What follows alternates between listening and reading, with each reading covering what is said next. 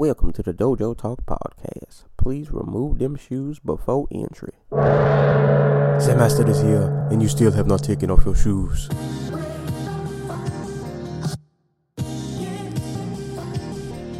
Yeah.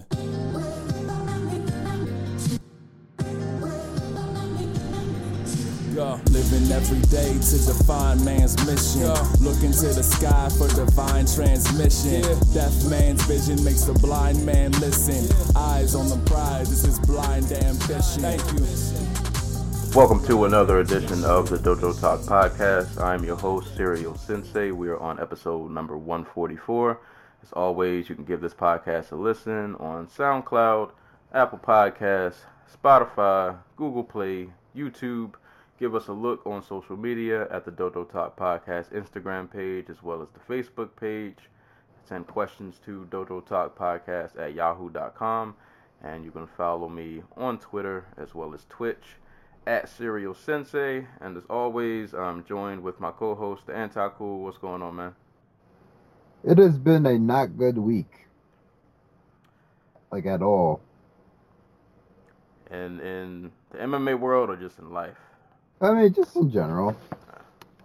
But, you know, I'm hanging in there. Yeah, you got to persevere, pull through. Yeah, gotta keep fighting a good fight. I'll let the listeners know, if you guys listened to last week's episode, I had a summer cold.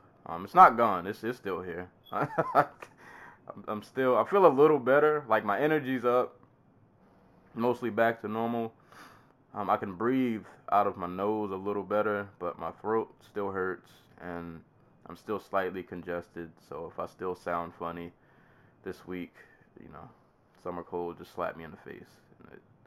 It's not leaving yet. So we're going to fight through. We're going to persevere. We're going to make it. All that good stuff. I'm trying not to cough on this mic. But yeah, you know, just another week, another day in the life. Yeah, news hasn't been so great lately in the world. I feel like we've started like the last 3 episodes on bad notes. I mean, I had some good stuff prepared to begin this episode, but I feel like it's the wrong. This might be the wrong venue to discuss Sigmund Freud. And the completely accurate and mind-bending tweet that I saw someone say about him yesterday. But so I feel like we shouldn't go down that route, because the only person who'll be laughing at the end of it will be me. I don't know. Just save it till the. Excuse me, I'm gonna die on this podcast. I can't laugh without coughing. Just I don't know. You can save it for like a shout out at the end. Just hold on to it. It's not shout out worthy. It's, I mean, we'll put it off. Yeah, just hold it in the back pocket. Just hold it in the back pocket. I'll put it off for a more appropriate time. Well, I'll just say, I guess off top, rest in peace to all the people who died. Was that in El Paso, I think? El Paso, and then earlier this morning, Dayton, Ohio. Oh, there was there was another shooting last night. Yeah, we did, and then the people who were shot at the Garlic Festival last week.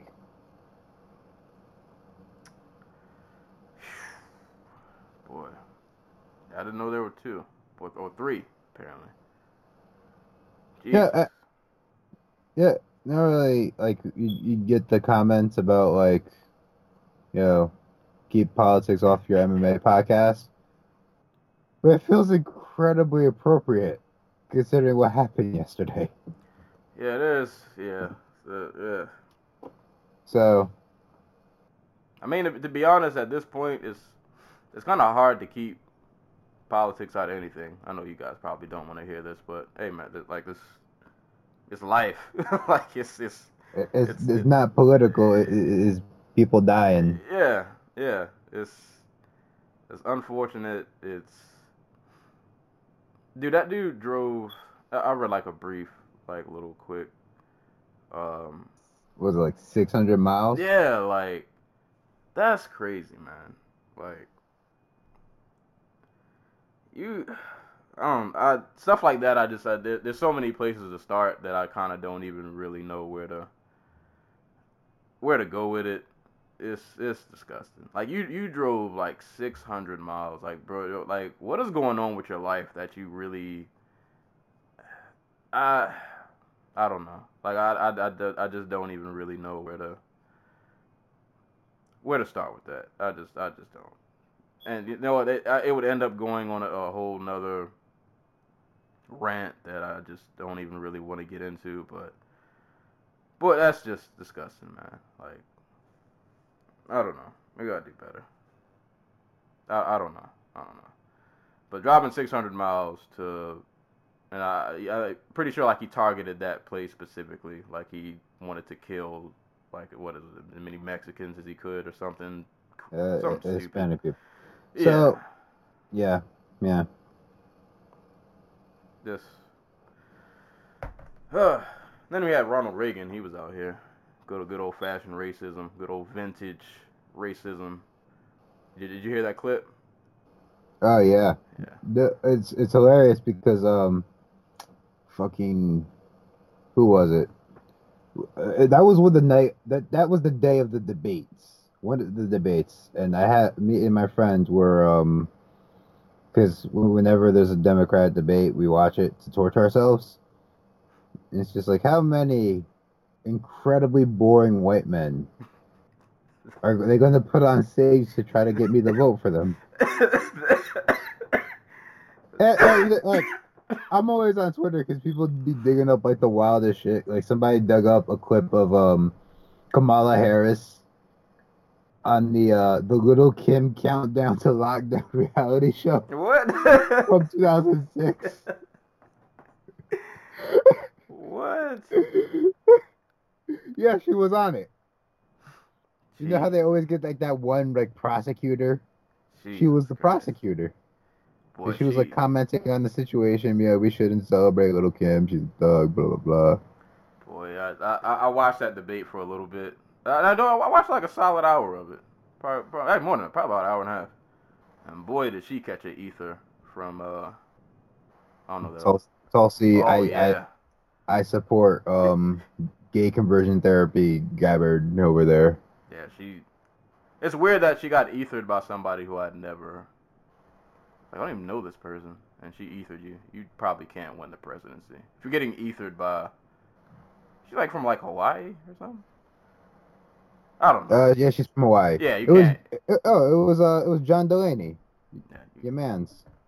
that debate was just. Have little hope for the future. We're all doomed. We're all doomed. Guerrilla internet. Learn to grow, like, learn about subsistence farming. Buy a giant sword. Right. Or better yet, learn how to make one. Yeah. So you're always ready. Yeah. Because that's where we're headed. Yeah, it's going down, and not in a good way. It's Battle of the Nations will soon just be reality. Right. Get your swords and shields ready. Yeah, it's going down.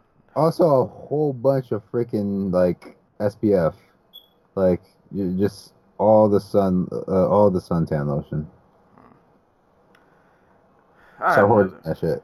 I had another sad story, but we've had enough sadness. I mean, have we? Because we still have to talk about this card. Alright, yeah. The whole card wasn't sad, but there were. The main event was as sad as it gets. Yeah. So yeah. So yeah, we had to get that little rant out the way. I don't even know how to segue from that, but that was our pseudo political / life. I mean, I got a joke. It has nothing to do with the UFC and to do with politics, but did you see the sign that Tim Ryan put out after he got his ass in a different state? We don't have to yell 2020. when I saw that, I was like, dude, I hope, because I wasn't sure if he was. I didn't know who the dude was. I was like, please tell me you're not in the running anymore, because this just screams I got my feelings hurt. Bernie yelled at you too loud, and he kicked you off the lawn, and you felt some kind of way. Oh man. We don't have to yell 2020, guys. That was a real thing. Like a real. We're doomed. That's it. That's the message of this podcast is doomed. This podcast is gonna end not because we want it to end. It's just because like the world's about to just be over. Like I've been saying this forever. Like the MMA is like a microcosm of everything that's wrong with the United States. Freaking! Did you see the Dana White Tuesday Night Contender Series guy? Nah. Who was like, I have to take my dog's insulin because I can't afford human insulin. Oh no. And then he ended up fucking losing and didn't get a contract. Oh no. Yeah. Like, that's reality. God. All right, we gotta move on. That just hit really deep. Jesus Christ. Yeah. All right, guys. Welcome to the podcast. I fuck it. I was gonna say, freaking, it came out this week in paper, like in recorded form, that the UFC pays their fighters something like less than 20% of their revenue. Wouldn't doubt it. Would not doubt it. Well, as far as today's episode, guys, hopefully it'll get a little happier. We'll make it happier. Yeah, we'll find a way. We'll fill you with optimism and hope and dreams for the future. And it might not really be true, but listen, you gotta fake it till you make it sometimes. I mean, you have to put the ideas out there to make them you have to have a dream to dream. You know what I mean? There you go. We gotta put the vibes in the air so you guys can manifest the energy that we're trying to put out. But on a good note, I'm always thankful for listeners. Shout outs to you guys. Top cities for the week. Red Deer, Canada. Number 2, San Francisco, California. Number 3, Everett, Washington. Number 4, Cape Town, South Africa. And number 5, Durham, North Carolina. So shout outs to you guys wherever you are. Twitter, Tumblr, wherever you're at in the universe. We appreciate you. Make sure you keep sharing it to everybody you know, dad, uncle, grandma. It's about to be back to school soon in about a month, so give it to your kid, give it to the bus driver, tell the teachers they can listen to it while they're trying to grade papers. Tell the teachers just to play in their classroom. They'll learn more from us than they will in school. There you go. We already gave them politics in the beginning. So, yeah, no, we just we'll get to math eventually when we talk about these fights. Yeah. And we're gonna give them we gave them a psychology lesson last week with John Jones, so yeah. Dana White might be psychology too, but just might be from another angle. That's just marketing. So we got content for everybody, man. This is all ages, or probably not all ages, but listen, man, if you can listen to this. We're not gonna tell your parents, just But anywho, I will. I don't care. You guys are already listening to what much worse on that little tablet you got. I know you're on a tablet. That's where you're listening to this from. Tablet kids. So we turn out we're on YouTube Kids. But thank you guys for listening. We appreciate you. As far as today's episode, as always, have some fight announcements and news, which hasn't really been the busiest week. We'll get into, I guess I will get into the One Championship card, and then we'll talk this UFC Newark card, which was, not all the way but there were moments. But we'll start with fight news and announcements, and then we'll just keep it rolling. So, fight announcements that I got for the week, like I said, not really a heavy week in terms of volume, but a few notable fights. Most notably, we got Derek Lewis versus Bogoy Ivanov. That'll be going down at UFC 244. At UFC Boston, we will have Macy Barber versus Jillian Robertson. At UFC Vancouver, we'll get to see Michelle Pereira again versus Sergit Kondachko. I probably said that entirely wrong. If you guys don't remember Pereira, he's the gentleman who jumps off of cages. He jumps off of anything he can jump off. Crazy exciting. So we'll get to see him again. Me being the professional note taker that I am for this next fight, I forgot to write what event it was at. But Mizuki Inoue's in the UFC, so that's great. She's coming in as a late replacement, I want to say. I can't remember who she's filling in for. Ooh, I knew this, crud, because I was actually looking forward to the fight. She is fighting Wu Yanan, right? Yep. It'll be Mizuki Inoue versus Wu Yanan at a UFC event that I did not write down because I just took this note. UFC Shenzhen. There we go. It was Luana Carolina. Wait, no. I'm sorry. Yeah, it was Luana Carolina. Oh, okay. Oh, that would have been a fun fight. The woman who was one half of that, just amazing fight. Let's just call it with Priscilla Cachoeira. Yeah, that's a way to put it. But glad to see Mizuki in the UFC, man. Always been a big fan of hers in Invicta, so we'll get to see how she does in the UFC. I don't expect, like, we were talking about her potentially being like the first UFC champion when she first got to Invicta, like the first Japanese champion in a while.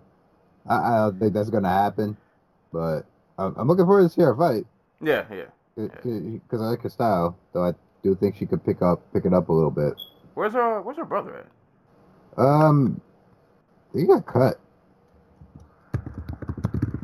Yeah, I'm pretty sure he got cut because that was like he lost a fight in that period where, like, if you lost a fight at flyweight, UFC was just cutting you. Yeah, because his last fight was scheduled to be at Final Fight Championship 37, but they canceled it. So he fought Sean Santella earlier this year in CFFC, so he is out the UFC and just kind of doing his own thing. Hopefully it turns up in like Ryzen or something. Yeah, shout out to him. I forgot his name. Naoki. There we go. Shout out to Naoki. That's all I got for UFC fight announcements. Like I said, pretty light. Did you mention Mackenzie Dern, or was that last week? Oh, no, I did not. Yeah, Mackenzie Dern's back.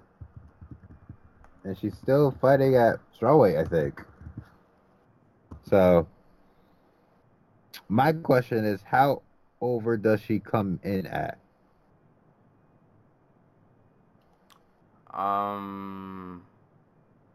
She's coming off of having a kid, right? Yeah. You know what? I'm going to step out on a limb. I'm going to say she comes in no more than 1. All right, because last time she came in like 8 pounds overweight.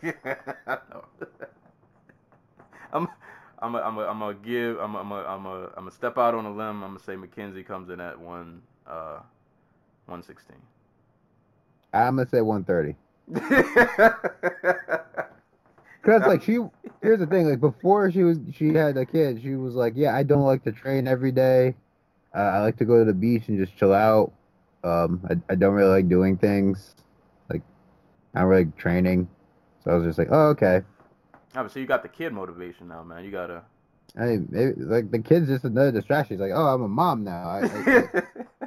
I have to spend even less time at the gym so I can spend time with my kid, but also get him my surfing. I'm gonna cut her some slack. I'm gonna say, mommy Dern is going. She's gonna come in on point.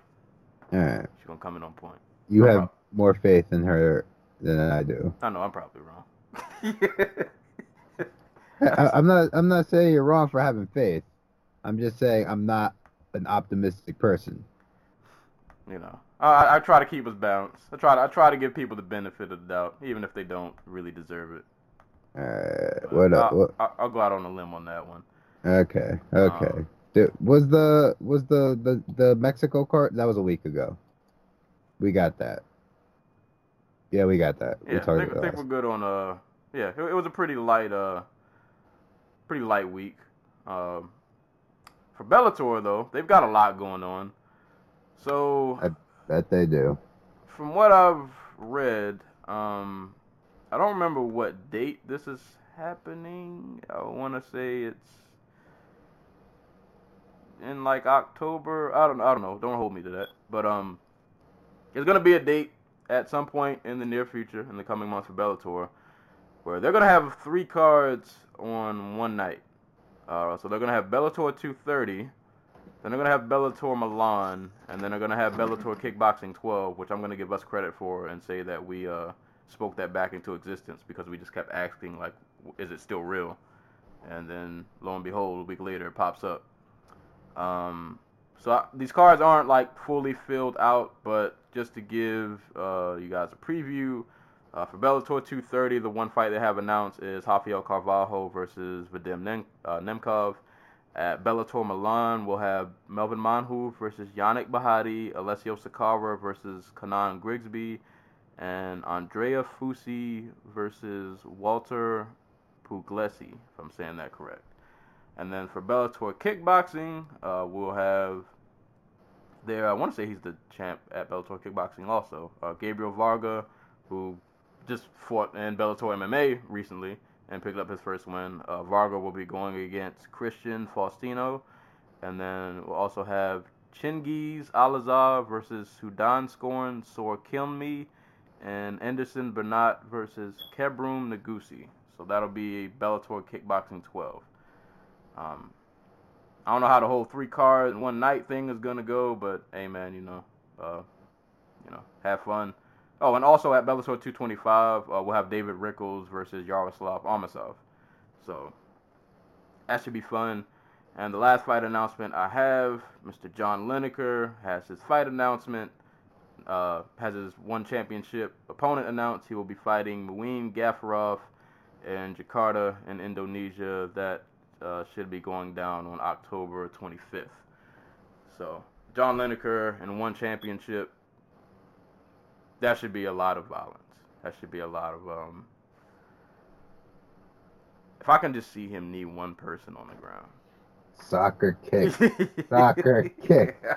John Lineker stomping a man's head in like a freaking like a cake. Oh boy, it is. Whew. Boy, they don't know the kind of violence that they just unleashed, letting that man just. And he can juice now. It's gonna be great. Oh man, juiced up hands of stone. It's over for y'all. Like just hands of dynamite. You're right. It is over for y'all, man. That's gonna be some violence, man. I'm all for it. So John Lineker versus Bibiano, John Lineker versus Mighty Mouse, John Lineker versus freaking what's his name?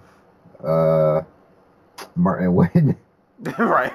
Like, and as we'll see, and we'll get to in a couple seconds, like I don't know if people are just now kind of waking up to this idea, but like one has a lot of good fighters, like so they do. They just tend not to be in the same weight classes.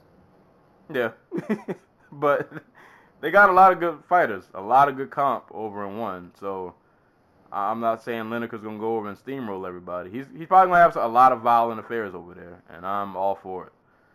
But that's pretty much all we have. All I have for fight announcements. And as for news, the one big story that is pretty much had a lot of Twitter, a lot of social media, MMA community at large in an uproar. This whole Chris Cyborg and Dana White saga. I ain't gonna say it's come to an end, but I guess it's in one way or another it's kind of came to an end. It came to the point y'all probably thought it was coming to. Yeah.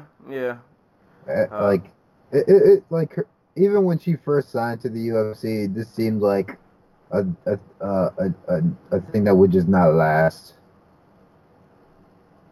like at all. Yeah, I mean, I guess in some ways, I would say in some ways I'm surprised it went as long as it did.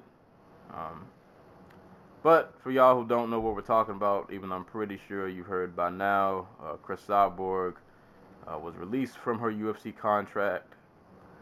There have been a lot of back and forth between Cyborg and Dana, and not just even like over these past few days, like just throughout her entire UFC tenure. Like they haven't really had the best relationship. You know, they've gone back and forth. You know, he says this and she said this, and it's been just not a lot of good blood between the two. And then kind of over these past few days, it kind of boiled over. You had Cyborg putting out a video about Dana, and then we found out the video was doctored, and then Dana does this interview with Laura Sanko, which, God, I spent a lot of time before this podcast trying to find a certain clip that I could not locate. But I almost don't want to comment on it because I didn't watch the full interview. I just saw, just a couple of clips. And I don't know, man. Like that interview, I'll have to go back and watch it again. But on one hand, I almost didn't care because like you said, I kind of felt like this day was coming. And in the grand scheme of things, I feel like this actually might be better for Cyborg. Like, just leave and go with another promotion that'll probably appreciate you a little more. You know, treat you a little better. You know, not have to be around so much kind of chaos all the time. But just a lot of that Laura Sanko interview was just, some of it I just looked at, and even Laura's face sometimes was looking like, I don't know about you, buddy. And I was almost disappointed. Like, I felt like there were a lot of counterpoints she could have made, but she kind of just let him, you know. Like I said, like, Laura Sanko writes for. This is the problem with niche journalism. Like, you see this a lot in like video games and stuff, where access is treated with like the most reverence. So like, if Laura Sanko comes out and just like fucking calls Dana away on any one of his bullshit talking points, like, she loses access. You lose access, like, what do you have to offer otherwise?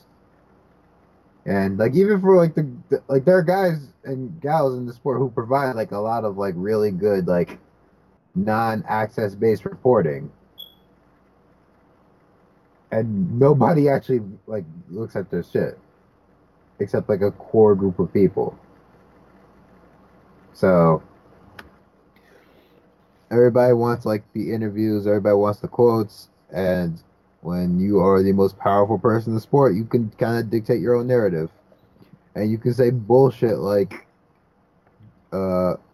stripping Jermaine Durandamy of her title was the most honorable thing to do for Jermaine Durandamy because Cyborg was on steroids. Which we all know. We all remember how that situation went. Yeah. And that was just the main problem I had with that interview, was just like he tried to make it seem like he was on Durandamy's side. And we all remember when that situation happened. Boy, he was blasting Durandamy. Like, it was like it was like Nico Montano all over again. Like, I don't think a lot of us thought, like, we might not even see her again. Like, this might be it. Yep. She's refusing to defend the title. She's giving these bogus excuses. And boy, oh boy, it just seemed like we were not going to see Durandamy again. And it just, a lot of, I mean, it's not the first time Dana's really done this, but he tried to do like revisionist history on things that happened like last week. Like, like, you can't try to do revisionist history on something, like, bro, we all remember this. Like, this wasn't that long ago. We remember what you said. And it's just, I mean, it's Dana being Dana, so, you know, you're not really surprised at it, but it's just, it's just not a good look. Not a good look. And yeah, I don't know. Like I said, it's so much you could really get into from this whole situation. Just kind of how Dana treats fighters in general. Like, not even just Cyborg. Like, Dana's just really extra sometimes. Dude just tends to lie out of thin air like it's nothing. But like I said, when this happened, when I saw the headline that she got released, I tried to pretty much treat it like I did the John Lineker situation. Like, you know what? Yeah, it sucks that you're not in the UFC anymore. And I think it stings a little bit extra for Cyborg because compared to John Lineker, like, you just look at, like, Cyborg's history, her status in the sport, her place in history. Like, she's one of the most important figures in this sport ever. She is one of the three best. No, she is the second best female fighter all time. Yeah. And she just really got, like, even before this, I feel like she never really got her, like, just due. Really? Like, we were. Yeah. Like, Cyborg gets a lot of shit that's even male fighters who have tested positive for steroids repeatedly throughout their career don't get. right. Like, people still love, like, Vanderlei. People still bizarrely love, like, Josh Barnett. People still fucking love Anderson Silva. There's no, but, like, and for some people, there are asterisks next to their name, but, like, nobody gets the shit leveled on her like Cyborg does. Yeah. And then you added all, like, the like, transphobic shit that has come from, like, Joe Rogan and the UFC and Dana White. Where in this interview he's trying to, like, recontextualize, like, he's like, they took that she looks like Vanderlei Silva in the dress comment out of context. And it's just like, what context is that acceptable? Right, like, bro, we know what that meant. Like, we know what that means. We know yeah, like, come on.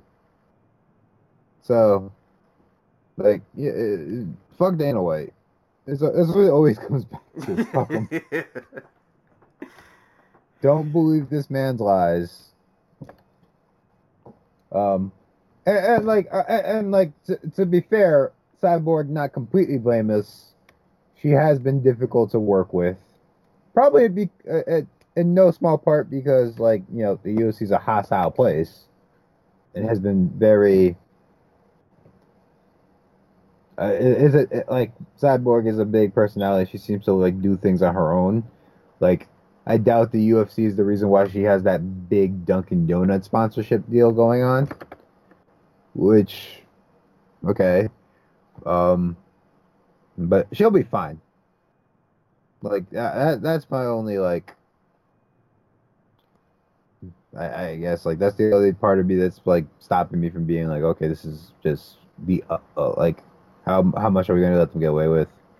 And it's just like, she's going to go to Bellator, and she's going to work out a deal where she does, like, the Japan, NYE, in Ryzen, and she probably has the freedom to go box now and go kickbox, and, like, like, if we're being real, the only fight left for her in the UFC was the rematch with Amanda Nunes. Now she has, like, the whole world in front of her, and she can do, like, a million different things. And that's kind of where I wanted to focus on to kind of wrap this story up. What do you want to see from Cyborg next? I love to see her go rematch Jarina Bars. I'd love to see her fight somebody in Ryzen. I'd love to see her go fight Julia Budd because I think Julia Budd's coming into her own, and I want to test how much of that is her fighting competition that's great, and how much of that is her actually, like, after only having, like, 14 pro fights, like, finally being like, okay, I'm a finished, confident, well-rounded fighter. I'd love to see her go. I like to see her go box. Like, for as talented as the top of the, like, the 140, 147, 154, and 160 pound divisions are in boxing for women, like, they are incredibly shallow. Like, they're like a handful of fighters at the top of those divisions, and, like, there's no reason Cyborg couldn't be, like, a top 10 154 pounder. You know what I mean? All right. So I like to see her go do that. I'd like to see her just, like, try different shit. Just go be the go be Bo Jackson, combat sport Bo Jackson. Right. Yeah, I was gonna say, like, if I'm Bellator, man, you guys should be foaming at the mouth Because not only can she come over and fight Julia Budd, and in Bellator where, like, they at least try to do something for their featherweight division. Like, still not the best, but, like, they put some kind of effort into it. So she can go fight a featherweight. And then Bellator kickboxing, which, boy, does it just always seem to need life injected into it, because we just kind of forget that it's a thing. Cyborg versus Urena Bars 2 and Bellator kickboxing would probably get you a lot of eyes for a product that they have that is a decent product, but it just, like, who really knows about it? Like, who really knows about it? It needs star power. It needs star power, and if we're being real, if they sign Cyborg, she is the biggest star in their organization. Right. She's the biggest proven pay-per-view draw. She's the biggest proven TV draw. Like, so I'm not mad at that. I'm not, you know. And to be honest, like, promotion-wise, she does her own fucking thing. Like, she has her own, like, series of videos on YouTube. She's out here getting her own sponsorships. Like, we make fun of her management a lot. And going back real quick to the Cyborg turned down the Amanda Nunes rematch, that might be where this comes in. But, like, she's out here hustling. And she hustles hard, so... Like, that's the type of person you want on your roster if you're a promoter. Yeah. And then she'll be back with Coker again. Yeah. Yeah, so, you know, you'll be with a familiar face. So, like, you go to Bellator, that's two big fights off top. You can do Julia Budd, you can do Urena Bars. Say screw it, go to Rizin, just fight anybody. You know, low key, I didn't see this get mentioned much, but we know Cyborg cuts a lot of weight. Possible PFL. Which has a lightweight division. See, my only concern is PFL seems to be buddy with the UFC. You see, so, like, not that I think the UFC would stop them from signing it, but, like, it's just like, does PFL, who is Kayla Harrison's managers are either Dominance MMA or Ali Abdelaziz, right? I think so, yeah. So I think, and this is just me hypothesizing, I think the purpose of PFL, World Series of Fighting, is to, one, you know, get the double paycheck as both the managers / agents of these fighters, and also the promotional heads, which is why Ali was the booker, the matchmaker. I think the goal has shifted now to, like, okay, we're gonna do that, but we're also going to do this thing where, like, we're going to get our fighters as much value as humanly possible. So we're gonna, you know, put them in tournaments for $1 million. Then we get a cut of that, and then we pump up their value, and then let them go to the UFC where they get a big fat contract on their entry, and we get a piece of that too. See what I mean? Like, right. They're playing both sides. So, like, I can see them being like, yeah, no, we're not gonna put Kayla Harrison in there with Chris Cyborg because we want her to grow and develop a fan base and all that good stuff. Which, I mean, on their part, understandable. You know, that's pretty much one of their biggest stars, so you definitely you don't want that project to go wrong. Yeah. You don't want to derail it. You want to keep the train on the tracks. Yeah, you want to keep that on the tracks. I will say, I don't think, like, Kayla, like, in 2 years, I think Kayla Harrison would be a competitive fight for Cyborg. But, like, right now, I'm not sure yet. No, right now, I don't think so. I don't think she'd be ready. But, no, yeah, like you said, all in all, I think this will... It's always messy when it happens, but a couple years down the line, this will probably be a good thing for Cyborg. Like I said, she'll be in control of kind of what she wants to do. And I'm pretty sure anywhere else she goes, whether it be Bellator, boxing, whatever she decides to do, she'll probably be treated better. Probably have a better... Like, I'm dead... Like, I think she does the Bellator / Rizin route. Like, I think that's the only route that makes sense for her. She wants to keep doing MMA. Like... And I think they'll give her the freedom to go do boxing. Yeah, because Bellator kind of lets their guys, and, you know, fighters in general, just you can kind of do your own, you know. You want to go to Rizin, which they just, you know, that's a thing now. Bellator and Rizin are just like attached at the hip. Yeah, like So- my if I was Bellator, I'd spend the year like you do like the featherweight tournament where you get like 4 to 8 women to fight for that chance to fight Cyborg, and then that's Cyborg's one title defense for the year, and then she goes and does like kickboxing, like a Bellator kickboxing card, and then like they ship her over the Rizin for New Year's Eve. Right. It's just like there's like there are ways to like maximize her value. Yeah. Like, I think she'd be a big hit in Japan. Like she has the I think she has that type of appeal. So this might end up being I ain't gonna say might. I think this will end up being a good thing. You know, these might be I don't know how much longer she'll continue to fight, but I think if we're assuming this is the latter half of her career, I think it'll treat her really well. Because I think all the fan bases, like the Bellator fan base, definitely the Rizin fan base, I think they'll appreciate her a lot more. So.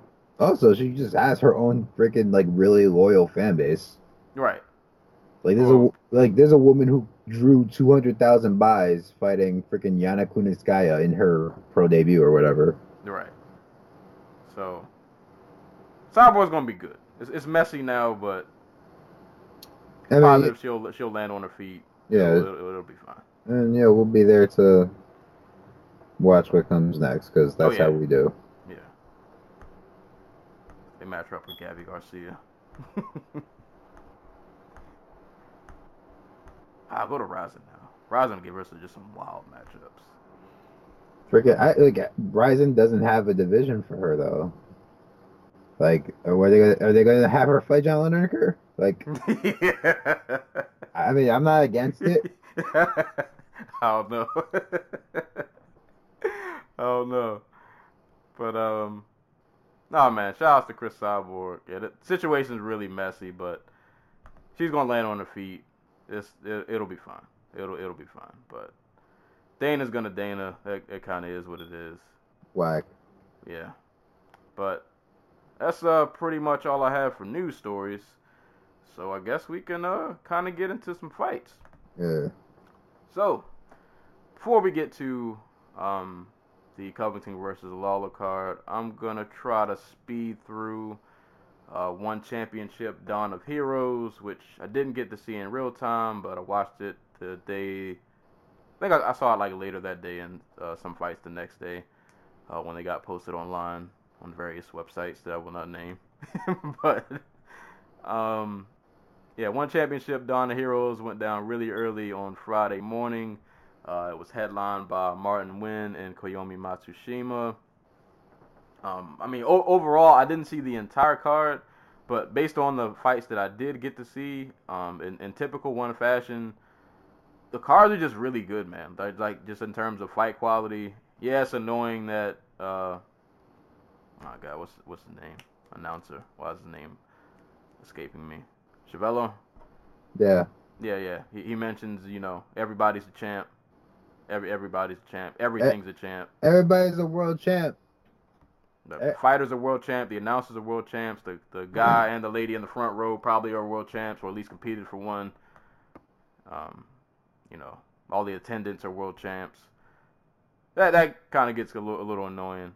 But in terms of just the product, the fights are really dope. And I love the mix of just having MMA and Muay Thai on the same card.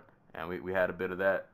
So Martin Nguyen versus Koyomi Matsushima was the main event for the featherweight title. Matsushima had a pretty good first round. It was actually a pretty competitive fight. Fucking God. Uh-oh. What happened? I forgot. Cain Velasquez made his luchador debut. Oh yeah, he did a little backflip. Like he did the backflip. I'm sorry for the. He did the backflip and then he did the fucking. The Hurricanrana. The Hurricane. Yeah, I did see that. Yeah, man, Cain Velasquez is out here. Why did this man make a fucking fight, Nate? God. Hey, man, That Hurricane Corona looked pretty solid. Like, that Hurricane Corona looked pretty solid from a guy who I'm not even sure if he can walk day to day. That was a good Hurricane Rana. I'm all for it. At this point, you know what? I don't even really care to see him fight anymore, dude. Keep doing that. That looked fun. He looked like he was really enjoying himself. Yeah, like he looked really odd because he never looks like he's happy. Yeah, he looked. Well, I mean, we couldn't tell if he's happy. He had a mask on, the luchador mask. But judging by body language and just how good that Hurricane Rana looked, he looked like he was really enjoying himself. Yeah, shout out to Cain Velasquez. He's out here wrestling, like wrestling. But no, Martin Nguyen versus Koyomi Matsushima. Pretty competitive fight. I thought Matsushima had a pretty decent first round, and I apologize. A lot of these fights I didn't get to rewatch, so sorry if I'm lacking specifics. But competitive fight for the first round, and then in the second round, it seemed like Nguyen started to turn it up on him. And then he eventually, I think he caught him with a right hand that staggered him, dropped him, landed some ground and pound, and that was kind of all she wrote. And Martin Nguyen continues to impress. He is now 13-3. I really do like Matsushima in one. He kind of shot up pretty quick. Maybe he wasn't quite ready for this, but also hard to say because, like I said, I thought he had a pretty decent first round. But I think he could be a potential champ in the future. I think he's really talented. So Martin Nguyen once again retains his title. The co-main event, which was a Muay Thai bout, I want to say this was a flyweight championship. Excuse me if I'm wrong. But Rodtang versus Jonathan Haggerty. It's weird. I don't remember if I've actually seen Haggerty fight before. But Haggerty, I thought, had a good first 2 rounds. I thought he really set the tone. Muay Thai fights at some points, different from kickboxing. Like sometimes it just takes a while to just kind of get warmed up. I thought Haggerty did a good job setting the tone. He landed a lot of good strikes in the first 2 rounds, and it was kind of like a feeling out process. But I just thought Haggerty was just the bigger man. And then it was around that 3rd round where, like, I think Haggerty caught Rodtang with a head kick, and it just kind of woke him up. And then, when Rodtang wakes up, we kind of know how that goes. And it was still a competitive fight, but it seemed like from that point on, like, Rodtang really turned it up. Like, he started landing, like, these really hard combinations, started getting the leg kicks off, and it just seemed like his shots just had a lot more impact. I think he dropped Haggerty. I can't remember if it was the 3rd or the 4th. I think he dropped him with a right hand. And it kind of just seemed like Rodtang turned it up while Haggerty just kind of never switched gears. Like, he kind of had that same pace that he did from the first to the second, and Rodtang just kicked it up an extra gear. It was still a pretty close fight, but Rodtang ended up getting that decision, so he is like I said, I think that was the flyweight championship. It was a really, really good fight, man. Definitely go back and watch that. Eddie Alvarez found his way back in the tournament, I think as a replacement because somebody got injured. So Alvarez had another chance to redeem himself going against Edward Foleyang. I was really worried because Foleyang is not a pushover at all. Dude just throws a lot of spinning stuff. He can he can crack. He can crack with the best of them. And Alvarez had to go through some adversity. I think I read that before this fight he had some kind of leg or ankle injury. And that would seem the case because Foleyang buckled him with a lower leg kick that kind of landed around like calf, ankle-ish area.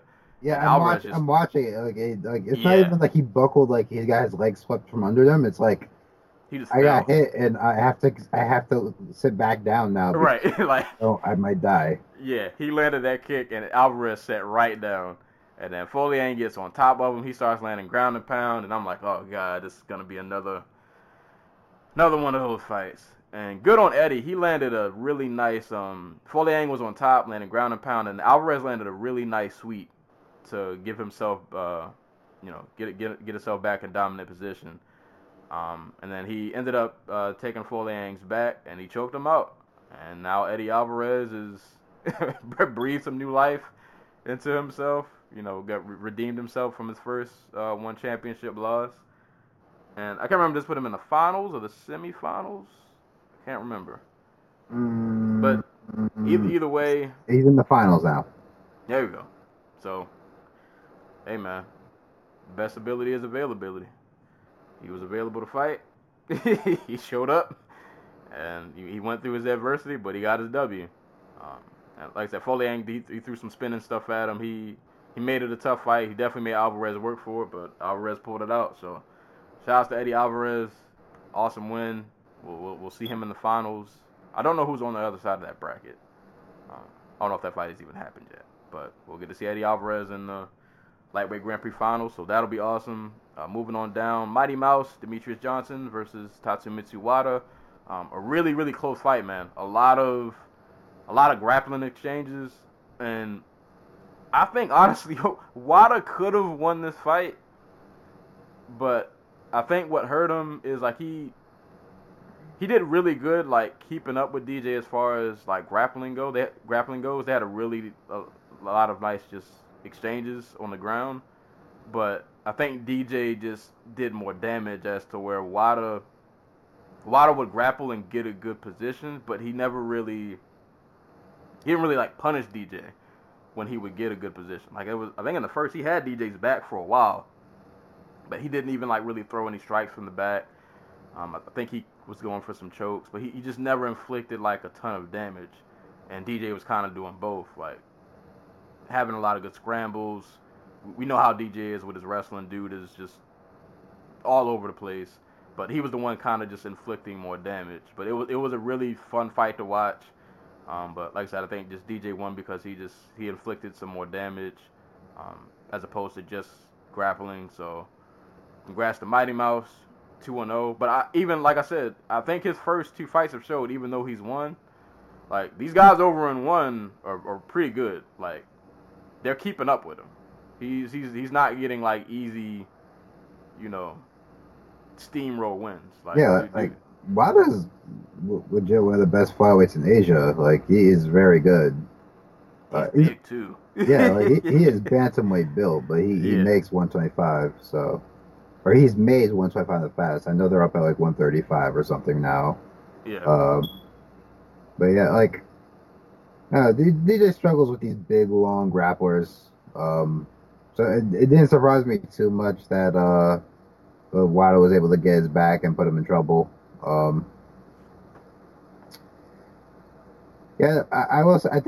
do think DJ's like on the decline. I was staunchly against it up until against that narrative anyway, up until like after the Ray Borg fight. But like he's been getting hurt a lot more recently.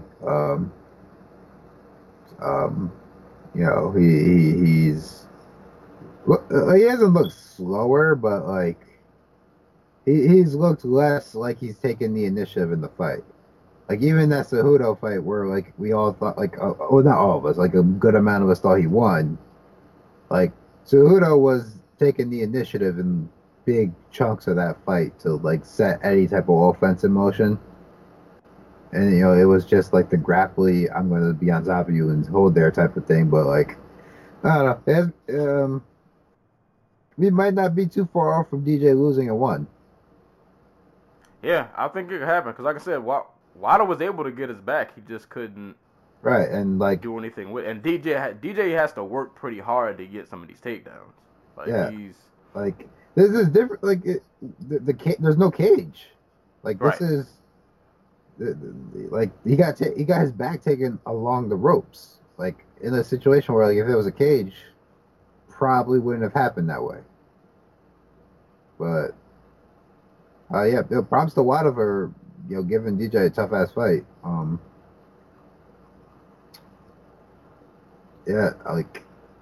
don't really have a whole bunch more to add than that. I hope we get the Horiguchi rematch. I know DJ said he doesn't want to do it, but I hope it happens somehow. DJ, you better bring that smoke. The streets need this. The MMA streets need this. But nah, props to DJ, man. 2-0-1. still doing his thing. God, I watched this next fight, and I don't remember it in a ton of specifics, but Danny King got a split decision over Reese McLaren. I remember it being a pretty entertaining and close fight, but it was a lot going on the ground. It was one of those kind of fights, but I just don't remember it much in specifics. But I remember it being a pretty entertaining fight. Danny King won a split decision. I think that was it for the main card. As far as the prelims, Rodlek Zhao Talong Tong, probably said that all wrong. He knocked out Andrew Miller in the third round.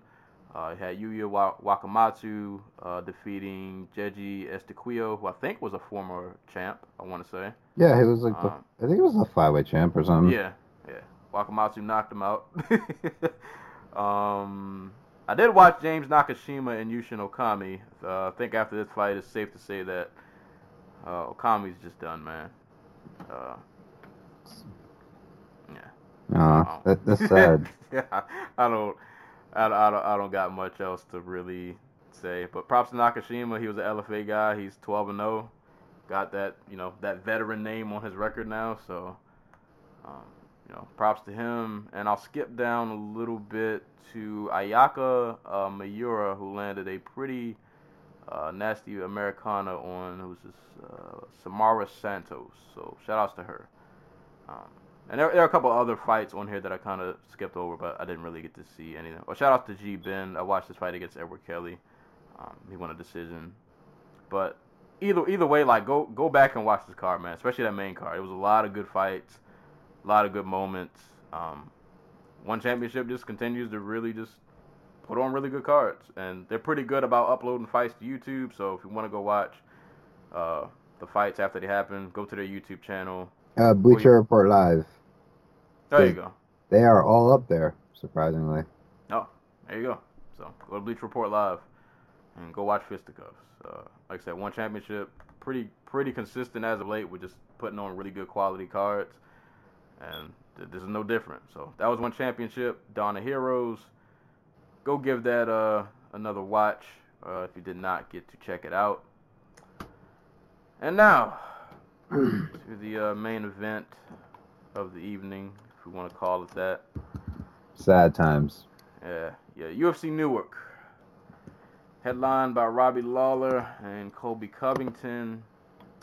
Before I get into like this actual fight, I'll just say it, overall for this card, I'm really happy this card, aside from the main event, was actually like a pretty solid night of fights. Because boy, I was looking at this card on paper, and I mean, even for us, like, we're both the guys who, I don't think we really, star power always helps, but we pretty much watch anybody fight anywhere. And we can always pick out, like, some obscure guy on a prelim, like, oh yeah, I remember him fighting at that random promotion in, like, Russia. But even I was looking at this card like, yeah, man, there's not a lot for me to get excited about on here. But it turned out like a solid night of fights. I was very happy reading the results. I didn't get to watch a lot of this in real time because I was at work, but I was happy as I was like watching the prelims, like people talk about them on Twitter, like finishes were happening. I was like, that's a good sign. We're not getting decision. Like people. I think I just want to reiterate, we don't hate decisions. It's just that most of the decisions that you see on like UFC prelims nowadays, they're not happening between like a guy on the cusp of being in the top 10 or two guys being on the cusp of being, they're like guys who are like 5-1 who are like stalling each other out and really hesitant because like their last fight was in like a barn in the Midwest. Right. and now they're fighting in freaking like like the Olympic Stadium in Brazil or something. It's just like, okay, like there's obviously going to be a little bit of a hesitancy, right, and not a whole lot of skill to not back it up, but you know what I mean, right. So that's where our frustration comes in. Yeah, nobody wants to see a 15-minute fight where like there was like one good moment and the rest was kind of like, all right, what is this? Because boy, does it make rewatching cards dreadful. When there are a bunch of decisions and the decisions like aren't even really great fights, it's not does not make for a good rewatch. But so I just wanted to give them that shout out. That this was actually like a pretty solid card. But as far starting from the top, Colby Covington versus Robbie Lawler. I mean, we mentioned this. I think we may have talked about this fight a few times on this podcast. But I remember one of the conversations we had, and we pretty much said like this fight will go either two ways. Robbie will either knock him out, or Colby will make this a very long and frustrating fight to watch. Unfortunately, the latter happened.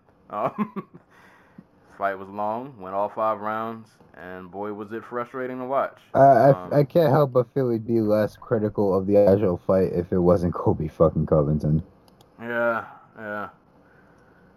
He's not the most likable. He is just cringe. Like, he is the worst person you knew in your hometown. Right. But it just so happens to be an actual world-class athlete. Yeah. Like, he's like he's just a talented douche. It's like, boy, is he just super unlikable. And there aren't that many guys that I feel that way about.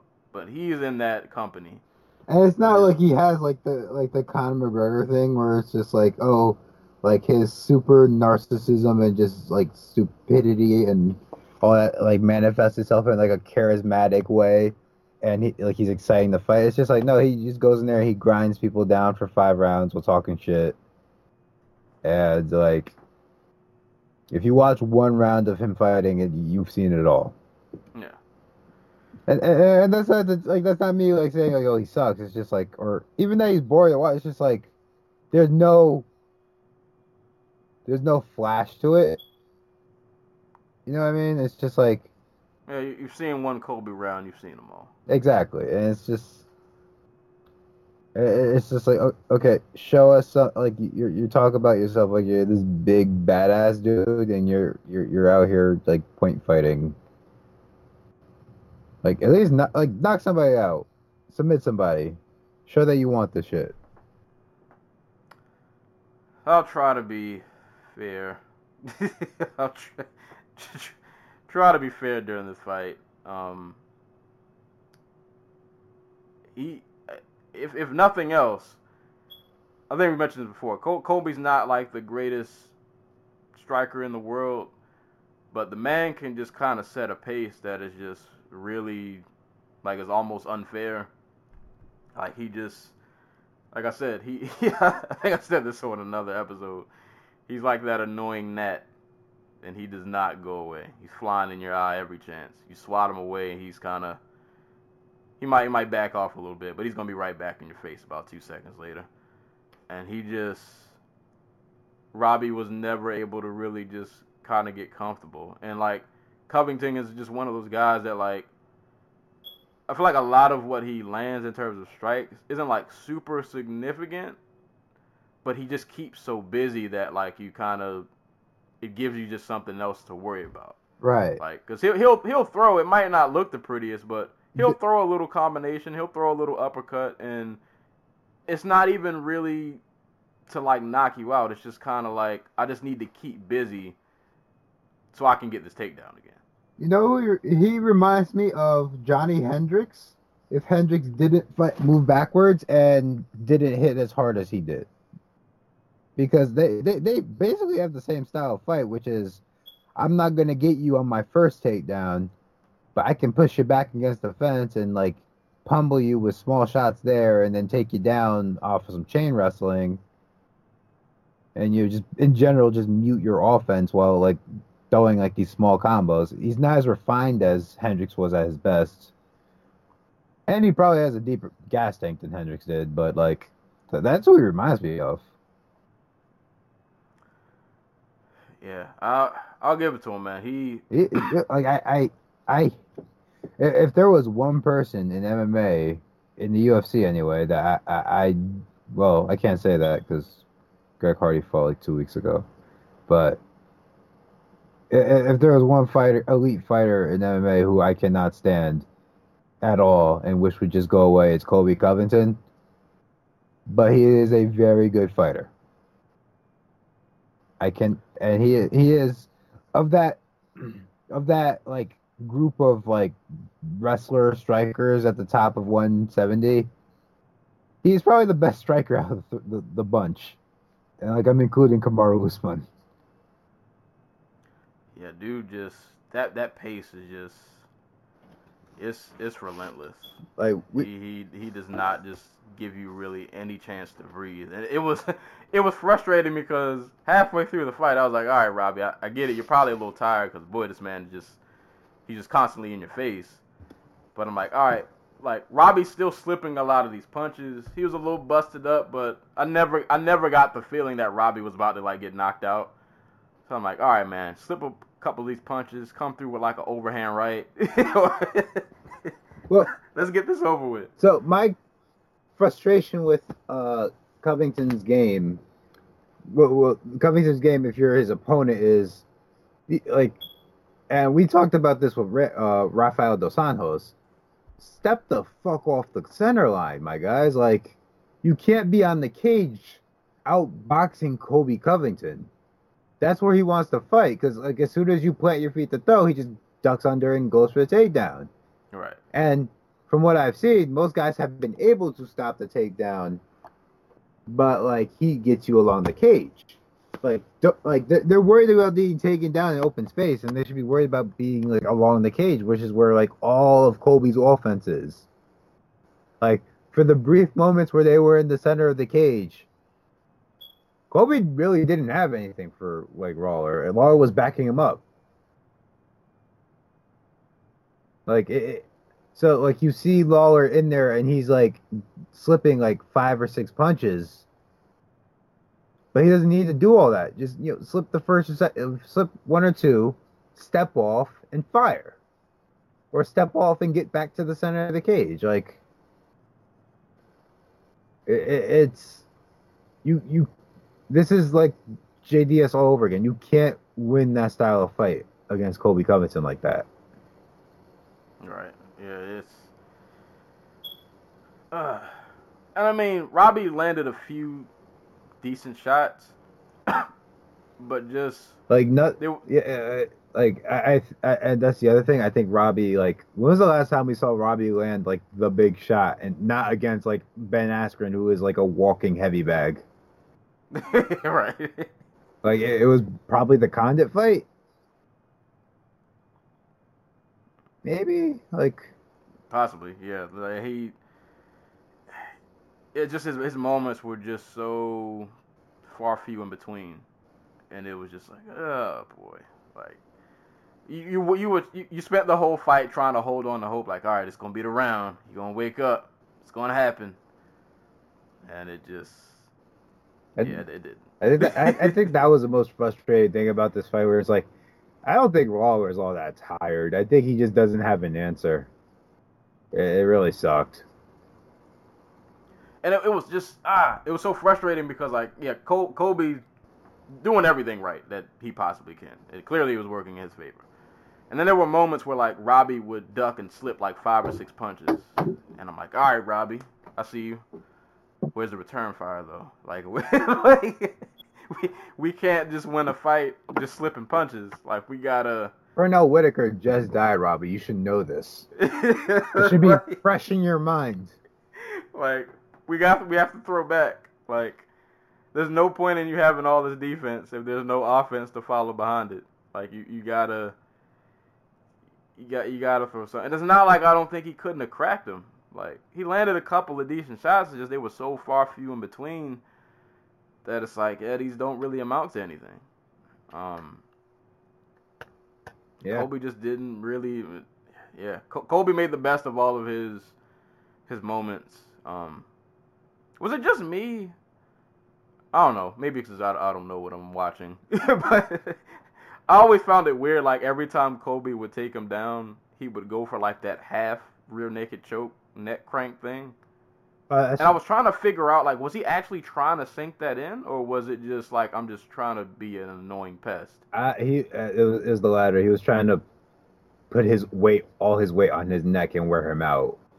Cause I was looking at that like, I don't. If you're gonna choke the man out, can we just get this over with? Because you are pissing me off right now. Yeah, no, he was not going for actual submission. He was strictly trying to just wear on him. Well, I guess it worked. Clearly it worked. But I mean, like all in all, it's not really a lot to say about this fight. It was a Colby fight. Like it was a repeat of the RDA Lawler fight, really. Like. Except there was no like explosive moment from Colby like there was from RDA where RDA landed that 30 punch combination. Right. This is why like I was bummed when they made this fight because I figured this is exactly how it'd play out.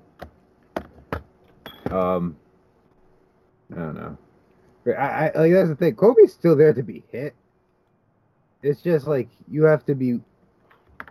On your you have to do like the Damian Maya thing, which is just just commit to the jab and punch at him, and don't be afraid to just like step off. Just don't agree to meet him in the middle, or I'm not meet him along the cage. Like, right. I think Pons would be a tough ass fight for Colby.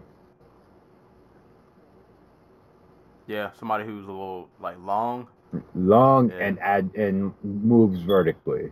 Right. Yeah. Yeah. Colby. I mean, and like I said, trying to be fair. Give props to Colby because he's able to just kind of get the fight like where he wants it. Oh yeah, and like he dude just makes it miserable. Like, but yeah, if you can get a guy. And I guess that's kind of why I find the Usman fight a little interesting, even though I think it does have potential to be one of those fights that maybe not a lot might happen. It's going to be a lot of them holding each other. Yeah. But I wonder if, because I just think like athletically, Usman has a little more. If Colby will be able to like work him as much as he works other people. Probably not. So I wonder how that fight can go. From what I've seen, I've never seen anybody be able to force Usman to move backwards. I think the closest one was like Emil Mech, but like for the most part, Colby. God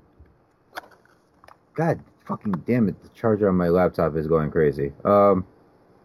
For the most part, I have not seen anybody able to force Usman to fight off his back foot. It hasn't been often, but we've seen guys who are able to force Colby to move backwards. Like Lawler did it for little stretches of this fight. So if you get somebody who's just relentlessly aggressive, I'm curious how Covington handles that. And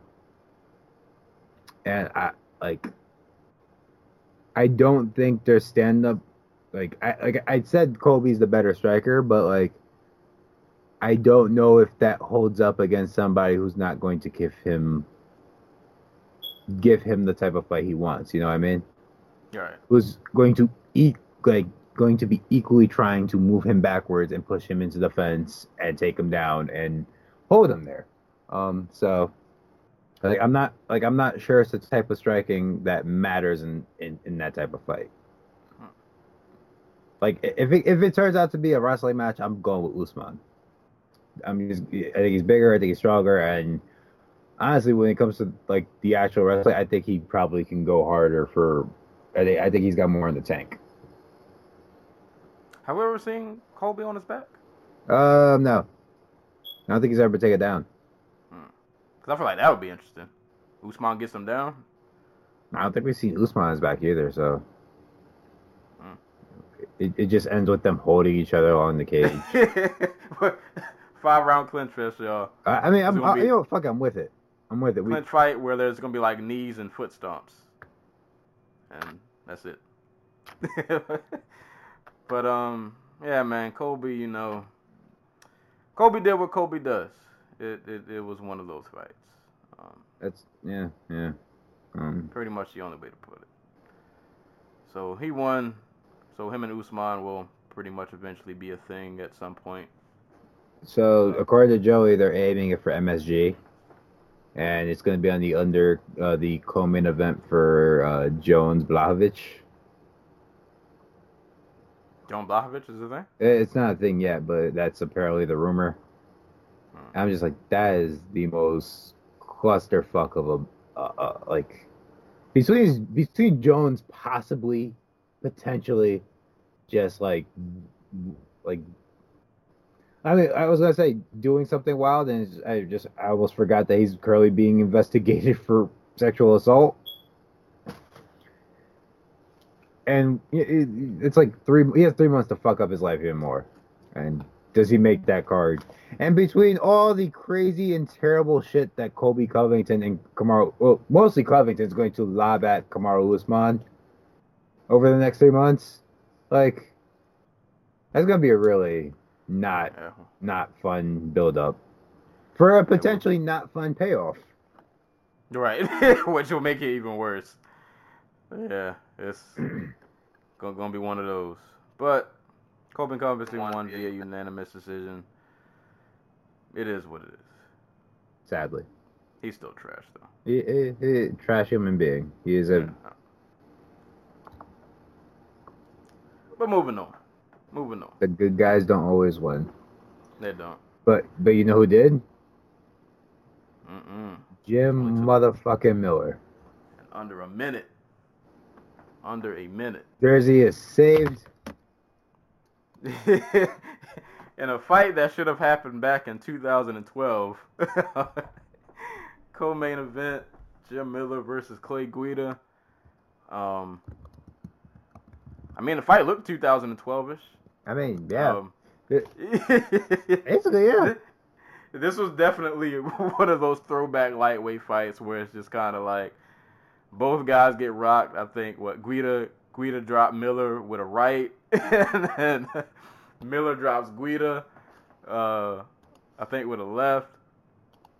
And then, boy, you know when Miller goes in for that guillotine, because he has one of those guys who has a really great jiu-jitsu game that we kind of don't talk about, even though dude's resume is like, you know, Jim Miller been out here. Dude is the most storied of UFC lightweights in terms of just fight resume. Did he sub Oliveira? Yeah, and like his debut. Yeah. Like forever. Miller's been out here. Like one of those guys who never fought for a title, but has just consistently just been around. It's really funny because both these guys were supposed to fight for the title, and then they both fought Benson Henderson, who they dismissed as a WEC lightweight, and never got title shots because of it. Oh, and that's right. He was supposed to. He had the title eliminator against Nate. Yeah, I forgot that was a title eliminator. Yeah, Miller been out here. Like I said, it ain't a lot to analyze about the fight. Like, Guida rocked Miller rocked Guida. Miller choked him out. Yeah. I think the most craziest part of the fight was Herb Dean came in about 10 seconds late after Guida got his soul choked out of him. Was this the one where he raised one of his hands and it hit the mat, and then he went to the other hand and then it hit the mat? And he was like, I still don't know if he's out. Was it that one or who else? Didn't somebody get rear naked choked? Herb Dean had a couple of moments on his card. It probably happened during this one too. It was not Herb's night.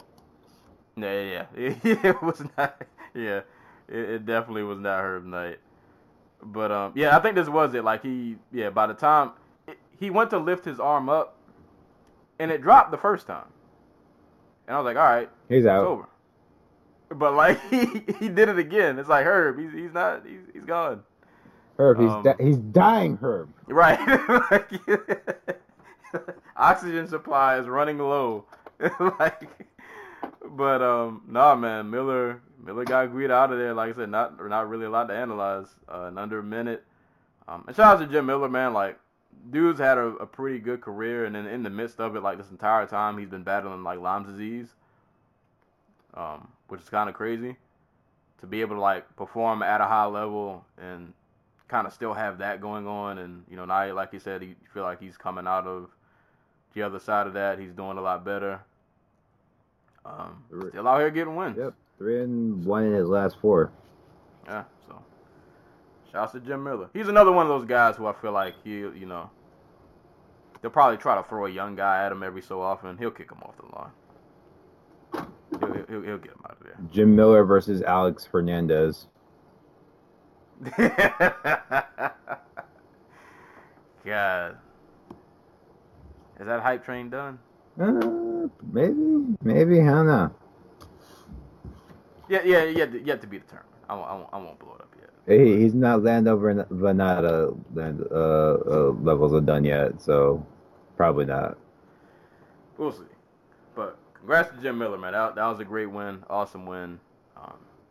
I'm glad you got this win from a fight that should have happened years ago.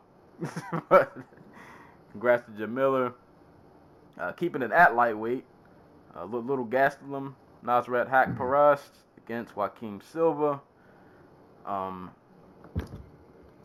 First round, a bit of a feel-out round, I feel like, at least for Haqparast. Like, Silva was landing some decent shots, leg kicks, jabs, hooks. Haqparast kind of just playing the outside. Every now and again, he would fire off that left, which I think was a premonition. It was like he was waiting for that punch the entire fight. But it just felt like the first round was kind of, for Paras, kind of a feel-out, like, I'm just test the waters and kind of see what happens. Second round, it's like, all right, it's time to kick it up a notch. So I guess a little bit more of the same from Silva, but Nasrat got a little more active. He kept looking to counter with that left. Shot started to sting a little more, and then boy, out of nowhere, I can't remember if Silva was like circling backwards or circling out, but either way, Nasrat throws a left, floors him, lands some ground and pound, and that is all she wrote. I like little Gastelum, man. I like little Gastelum. I don't know who they give him next, but I'm kind of ready to see him take that next, I guess, leap in competition, so to speak. Dude hits hard, has a lot of good movement, pushes pace really good. He is like a little Gastelum. Yep. Like probably not. I would say I think from Gastelum I like Gastelum in terms of like putting together like combinations, like with his boxing a bit more. But he really does fight like a little Gastelum. Like it's not just a little joke. Like they are kind of similar in how they fight and how they look. Like he does look like if Gastelum dropped an additional 30 pounds, he would probably look something like that. But nah, man, I like Paras a lot, man. Like, dude can hit hard. He can push a good pace, good movement. Dude, I'm ready to see him take that next step to see what he can do. Yeah, probably doesn't have Gastelum's just straight up power relative to like fighting at lightweight and speed, like a speed advantage, but like dude's fun to watch, and there's only so many of these dudes he can beat up before we gotta give him a top fight. So,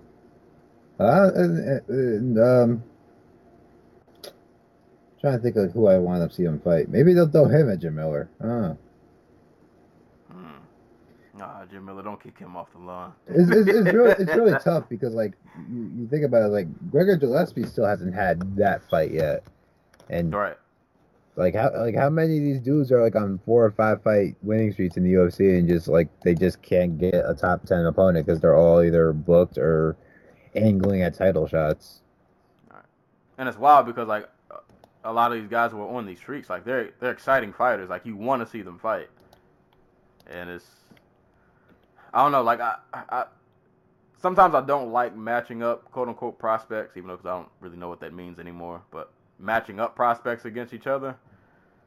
But I'm almost getting to the point with them, like maybe just to have a fight, like we might have to do that. Like yeah, like You might have to do Little Gastelum versus Gillespie, and Like Islam Makhachev is 6-1 in the UFC, and if he was at like middleweight, he'd be fighting like Derek Brunson or like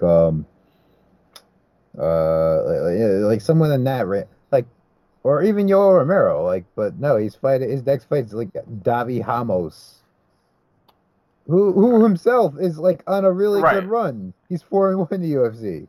Right. It's just like Vink Patel is like 5-2. David Tabor is like 5-1. Yeah, get these guys some fights. Like they're just all stuck fighting each other because like if you have a number next to your name at lightweight, like are you really going to move down the ladder? You know what I mean? It's just like. But I'm like, man, if guys like James Vick can, well, I mean, his lightweight tenure pretty much is over, but if he can crack through if he slipped through the cracks and got himself some big fights, like I don't see why the rest of these guys can't do the same. But we'll see. I hope the next Haq Paras fight we get. Well, I forgot. I didn't ask you what your thoughts on the fight. No, basically got it all covered because I had to work yesterday. So this card started at 12. I thought the prelim started at 3, and then the rest of the card started at like the normal start time. So like I'm on my lunch break at like 1 o'clock, and they're like, "Oh, we're like an hour into this UFC card. It's great." I'm like, "Wait, what?" And I'm like, I'm also like, I don't really care enough about it to like sit here and try to sneak it. So I'm gonna just wait. Yeah, so I watched at like 4 o'clock this morning. And I did all the boring parts, but it was also like 4 o'clock in the morning, so my memory of the card outside like the main event is just like fuzzy-ish at best because I watched at 4 o'clock in the morning. So it's fine. I got us covered. I remember most of these obscurities.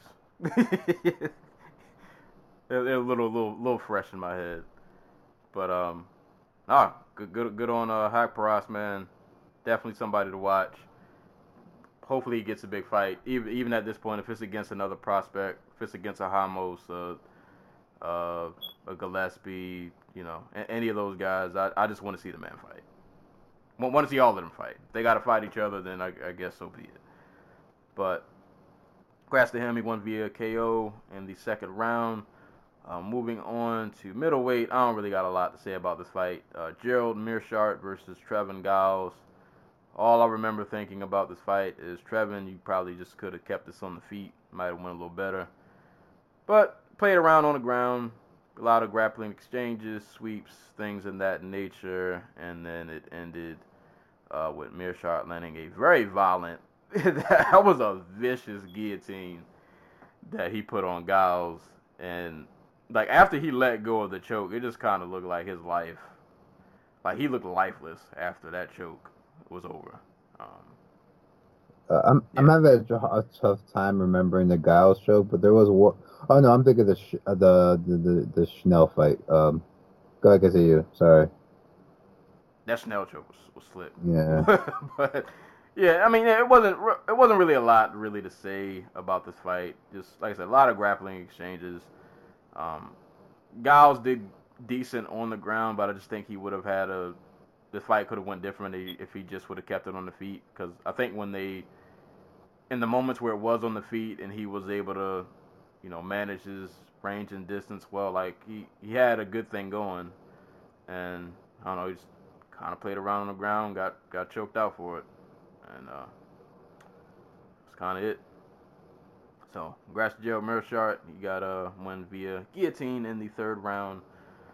Moving back, well, it should have been at lightweight, but it was at catchweight because I think Dong Hyun Ma came in overweight.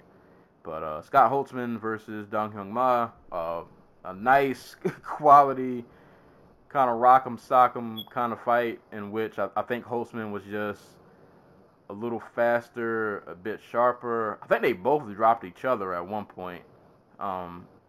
Dudes were just trading, and I think there was a brief moment where Holtzman, excuse me, can't remember if he took him down or if they like clinched against the cage for a while, but that lasted for just a little bit, and then they broke apart, and then dudes just started slinging again.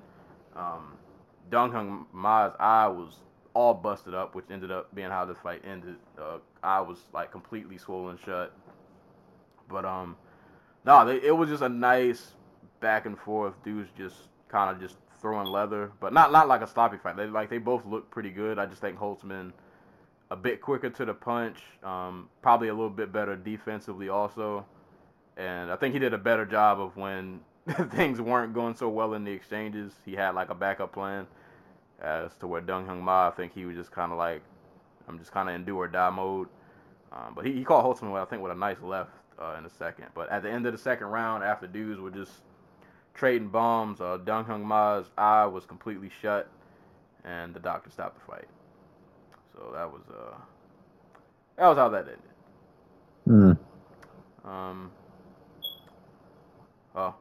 Did you get to see that one? No, but I did get to see his eye closing. That was a good call by the Jersey doc. Yeah, they were trying to use the little end swell. it wasn't doing nothing. It wasn't doing the thing. Yeah, they tried the best. Yeah, they tried. They did. They tried, but that eye was oof. All the way shut. Yeah, it was all the way shut. All right, this next fight, neither one of us can talk about because neither one of us watched it. God, I can't say this name. Kennedy Zhuweku. I said that all wrong. I don't care. I'm sorry. Versus Darko Stoicic. Kennedy won via unanimous decision. I think you said you didn't get a chance to see this fight. No. I missed it in real time because I was at work. And then I tried to watch it this morning on ESPN. And the video player kept giving me an error. So I just took that as a sign as, you know what, I guess I just shouldn't watch this fight.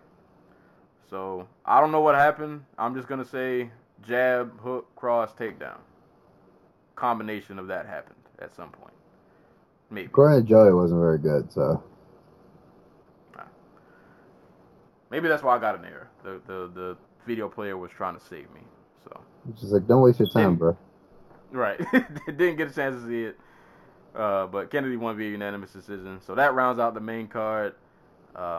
Moving on to the ESPN prelims. There are a couple of fights on here, honestly, that I don't really have a ton to say about. But it solid prelims. There were some good performances.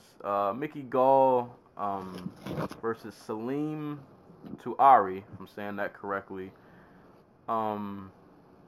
Decent fight. I remember not being so entertained in the first round. I feel like things kind of picked up in the second and the third. Gall's striking looked, I guess, okay. A little better, improved. Yeah, it looked improved. It looked a little better. He was throwing a little more combinations. He looked a little more comfortable on the feet. Still not like a great striker, but looked more comfortable. Was throwing some good combinations. Landed some good shots. I can't remember. I think it was this fight where it was at one point where they were like clinched. He landed some good elbows. He threw like a 3-piece elbow combination that I thought was pretty dope. So, and for Salim, I think he did himself some disfavors in this fight. A lot of just kind of like one shots, not really putting combinations together. And I'll give Gall props in that I feel like he was getting tired in this fight, but he did a good job of just kind of really digging deep, gutting it out, still kind of keeping the pace high, even when it looked like he was, I don't say like completely gassed, but it looked like the energy was getting a little low. But he just kind of really dug deep, still kept the pace going, still kind of put it on Salim. Salim had some moments, but I just think Gall just, overall, just kind of better pace and a better, more well-rounded offense. I don't really have a ton in terms of specifics, but it was a solid performance from Mickey Gall, who looked to be improved, and he won via unanimous decision. Yeah, no, look, we've always said Gall is a long-term prospect. Like, that dude's a project. And he looked better here. Like, I have to look up a little bit about Salim, because he looked small next to Gall, but he's listed at 5'10". Am I just forgetting how tall Mickey Gall is? Yeah, Mickey Gall is like 6'2". Yeah. Hmm. All right. But yeah, like it was an okay performance. Like we got to see a little bit more of his striking. Was there a point in the fight where he got taken down and was just like Tuari was like landing from on top? I think so. I want to say in the second round, I think takedown started happening. Yeah. So he still has to work on that from the Diego fight. Cardio's an issue. They said they were working on it. That's not something you build over one fight. You gotta. That's a whole. That's a whole. That's a whole part of your game. You have to.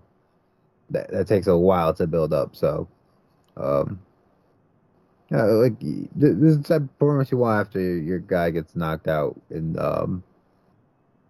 fighting somebody everybody thought he would beat. Like you need to rebuild his confidence. He's still super young. I think it's only like his fifth or sixth win. Eighth fight overall, I think. Yeah, so uh, like it, Mickey Gall is just such a testament to like you don't want to get to the UFC too soon. Otherwise, like, and I'm sure he's made like a good amount of money, but otherwise, like you're going to get the microscope put to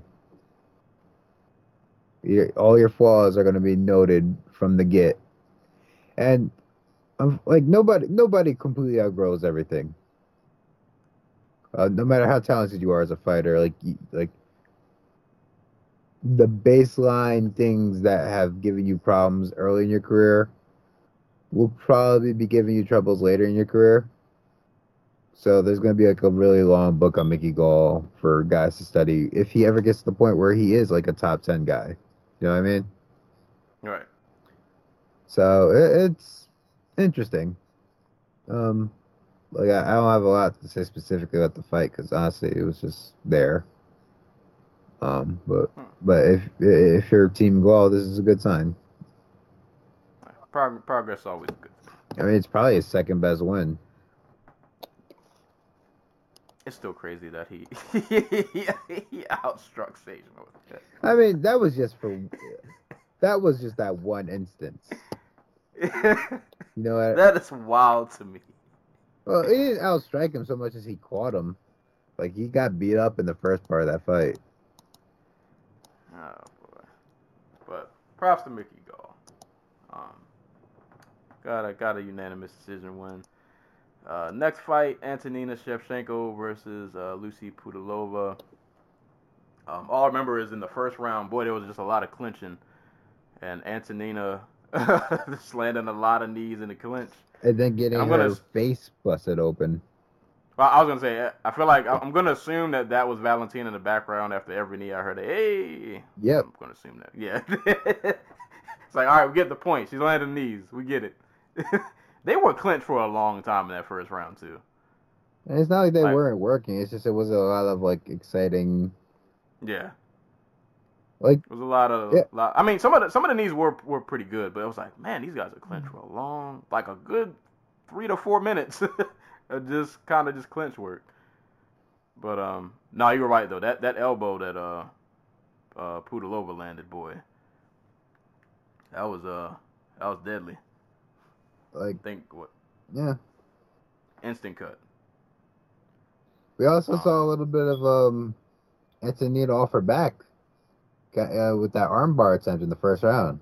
Right, and that was that was good to see, cause boy, like after getting elbowed, and then you don't want to see like, oh boy, she's bleeding, and then she gets taken down. It's like, all right, please don't let it be one of those fights where like you had a good, solid first round, and then you get taken down, and then you just kind of like fall apart. Right. Yeah, like she looked like she kind of knew what she was doing. Clearly, she's been practicing that part of her game. It looked like a decent armbar. Mm-hmm. Like I thought Pudilova.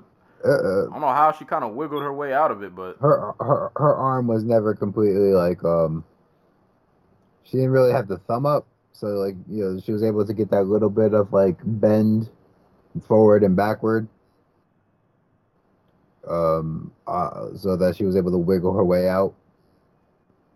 Like, yeah, you want the crook of the arm facing straight up in the air if you're going for the arm bar, and she was able to get hers to turn down a little bit. So yeah, slick stuff. And like Cruz was saying on commentary, like women super fucking flexible. At least can compare to like some of the dudes we see who are literally just muscle heads in the UFC. Right. Oh yeah, you mentioned she won by rear naked choke. Hey, good. Yeah, let's get to that. Like, so if you're going for a single leg, don't go for the one on the opposite side of the of where you are, like along the cage, because like as soon as she committed to that single leg, like I was like, oh my god, her back. There is nothing stopping Shevchenko from just taking her back. And sure enough, she just wraps her arms around her head, follows her to the ground, and gets her back. Like, there's a reason you don't see guys like shoot for the leg, the opposite leg, when they're along the fence, because like you're putting your head, you're exposing your back. There's nothing to stop Shevchenko from stepping over.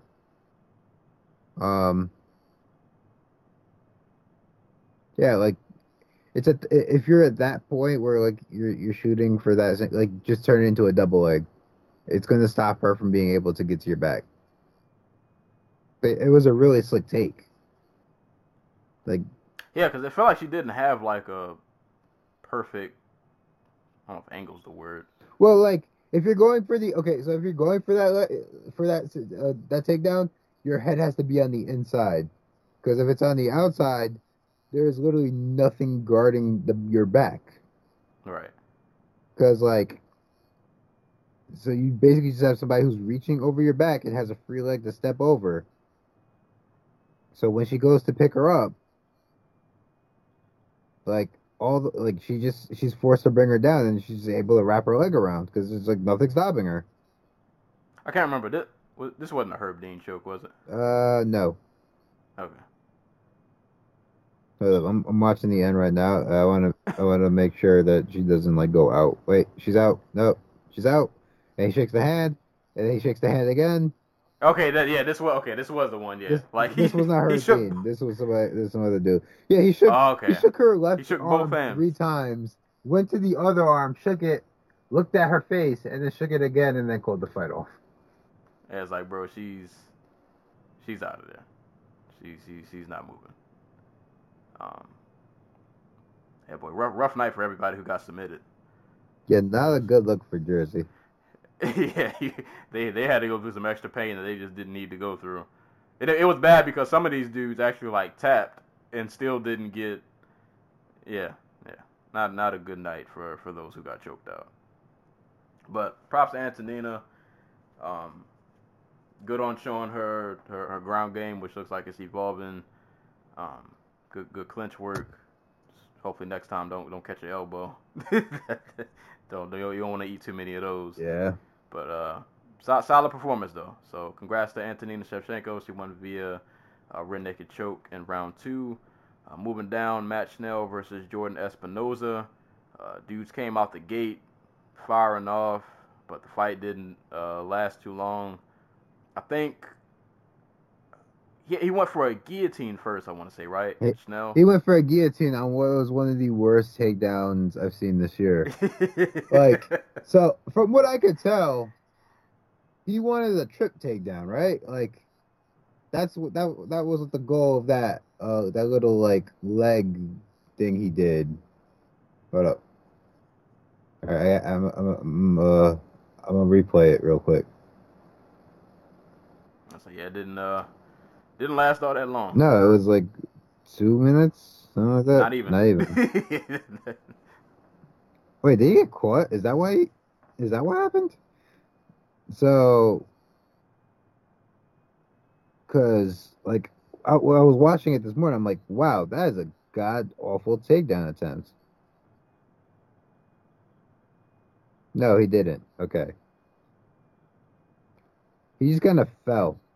Like he was shooting for a double leg as Schnell came in, and like I guess his right leg clashed with Schnell's right leg because what's his name? Espinosa shot from from southpaw, and Schnell was orthodox, so like their right legs connected with one another, and he just kind of falls, and Schnell backs up. Yeah, so like he basically tripped. He tripped himself into a guillotine and then into a triangle. Basically. And it was kind of slick because like when Schnell locked in the guillotine, after like the first couple seconds, like, all right, he's not getting this. But he was inching his legs up. Like it was like he was already a couple steps ahead. That he knew what he was about to do. Oh yeah, he had his legs above the arm for the guillotine, so he was just able to slide it up. Yep. Some really slick shit. Yeah, it was really slick, and it happened pretty fast too. And then he locked the triangle in, made the adjustment, and boom. I think Espinosa was like the one guy who got choked out, and like when he tapped, it was over. Mm-hmm. Like he didn't have to go through the extracurriculars. Yeah, but, props to Schnell because he let it go as soon as he tapped. Yeah. So yeah, congrats to Schnell. I'm just realizing this fight was at flyweight, so who knows what happens to him next. Hold up. Schnell, MTV's best fighter. He was on MTV? He was on Cage, the reality TV show for MTV. Wow. The MTV GOAT. Yeah, I can't even say that because Bellator was on MTV and like Ben Askren fought on MTV. Yeah, that was a thing. And that was a whole era. Yeah, and then you had like Mayhem Miller and his show. Oh God! The finale. Theodore Ortiz goes to watch the fights in Louisiana, looking to discover new and previously unknown fighters. Daniel takes a girl on a date and bonds with her when she makes him feel validated for his ADD and OCDs. She accepts his condition as her brother suffers from the same afflictions. Tony wins his fight with Daniel, while Daniel loses his. Wesley quits drinking and starts training for the first time in his life, which leads him to choke out an opponent fairly easily, being in by far the best shape of his life. Danger wins his fight against a tough adversary using an armbar. Everybody wins. By the way, Danger is Matt Schnell. Boy, oh boy. That was a whole era. Boy, times. It's weird just looking back. How wild this whole sport has been this entire time. Like, we've gone through some eras, man. We've gone through some really interesting times just watching MMA all these years. But congrats to Matt Schnell. That was a really, really slick triangle. Don't know what he does at flyweight, but I mean, they're apparently keeping it, so hopefully. I hope, because the flyweights, man, have really been showing out. Like, I feel like ever since that whole thing has been circling, those rumblings in the air that flyweight might not be a thing anymore. Like, dudes have really just been showing out. So hopefully we'll get to see him again soon. Moving on to women's flyweight, Lauren Murphy versus Romero Borella. I don't remember this fight in a ton of specific detail other than the finishing sequence where I think Murphy caught Borella with a right, had her back circling around the cage like crazy, and then she eats a knee. And I didn't even think initially on impact that the knee was like that hard, but it did land kind of flush. And then she just kind of dropped and ate some pretty nasty ground and pound for her troubles. And that was it.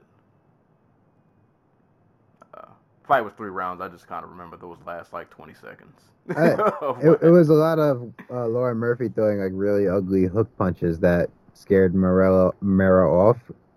Borella didn't do too bad, if I remember right. She got a couple takedowns. She landed a couple nice straights. Was that I'm not gonna say she was winning the fight, but she definitely got some offense off. Yeah, then Murphy cracked her with something. I think it was Was it uppercut on the takedown attempt? Yeah, I think it was an uppercut on a takedown attempt for Barella. And then that rocked her, and then she ate that knee, and her face completely just shut off. Like they did the slow replay, and you can see her eyes just get glossy. Ugh, that's never good. Yeah, so like, when Lauren Murphy is given the opportunity, she is extraordinarily violent. Like elbows from the top, bust a lot of these women's faces wide open. What's the one she did in what you call it, LFA or LFC, where she just absolutely destroyed this woman, Jennifer Scott, from the top, and had her like in the crimson mask and everything. It's crazy. Yeah, like when Lauren Murphy's given the chance to be violent, she is extraordinarily violent. Hey, keep the knees coming. Keep the knees coming. I mean, like she's now what? 2-1 at flyweight, which almost means title shot. Man, we say that about everybody. Hey, like, they come in and get one finish, and we're like, "Hey, you ready for ready for Shevchenko?" I mean, why not? Fuck it. Ready to run the gauntlet. I mean, it's either her or Chookagian. Chookagian already beat her. Or Maya, I guess, but I don't think anybody wants to see that. I don't know. I'm trying to think of who a good fight for Warren Murphy would be. Maybe like KGB Lee. I'll be down for that. I won't be mad at that. Speaking of extraordinarily violent people who don't get their due, Claudio fucking Silva. Why do his punches sound so loud? Because they have all of his frustration from not being able to fight in them. Why did he punch Cole Williams so hard? Oh, man. Yeah, I don't remember a lot of this fight in detail other than he was throwing really hard. I just remember just the sound of the ground and pound when he took his back. Like, every hit just sounded like he was slapping him with a baseball bat. Yeah, it was when was the last time he fought before this? 20. Oh, he fought earlier this year against Danny Roberts. He submitted him. Yeah. Hey, he fought last May. Not like 2018. Against Nordine Taleb. But 3 straight submission wins. He has a win over Leon Edwards, and he's 5-0 in the UFC. A really quiet 5-0. Well, those first 2 wins came all the way back in 2014. He took 4 years off. Dude, I'm like, he took 4 years off to build up some rage. Then he came back to just, find a healthy way to unleash this. Dude, man, I'm with the story, man. You know what I mean? Like, dude takes some time off. The guys he beat go on to like get like all the way to the top of the division, like Leon Edwards. And now he's back. He's like, this is my time. It's like Leonardo Santos. Right, who I forgot was like 40. Yeah. That's wild. Like, people thought he was boring when he left, but since he's come back, he's knocking people out. Knocked out Kevin Lee. It's great. It's great. Point being, Claudio Silva for champion. Here we go. Claudio Silva versus Kamaru Usman. I want that now. Yeah, he punched Cole Williams really hard with ground and pound before he choked him out. It's kind of how that fight went. And last fight on the card, back at women's flyweight, Miranda Granger versus Hannah Goldie. I only watched this fight once, and I don't remember it a ton. This how it always is for the very first fight on the card. I remember it was pretty much a stand-up fight, kickboxing, MMA kickboxing. I just remember Granger looking a lot more feel like she landed a lot more and looked just a bit more crisp and clean on the feet. Hannah can hit pretty hard though, but I don't know. Granger just seemed like technique was better, and I think she does have does she have? I feel like she does have a kickboxing background or something like that.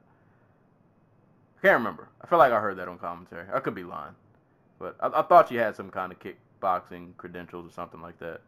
But anywho, I thought Granger just looked better on the feet. Goldie did land a nice she landed a kick to the neck, which looked a little brutal. Like she threw I can't remember the first kick she threw. She threw like a front kick, and then she followed it with a side kick, and caught Granger just like right in the throat. It looked nasty. Like you don't want to get kicked in the throat. But overall, I think Granger just kind of landed more. Like I don't remember the fight in a ton of specifics, but I just remember Granger landing more, looked more crisp on the feet. But Goldie landed a throat kick, which was pretty awesome. But Granger won via unanimous decision.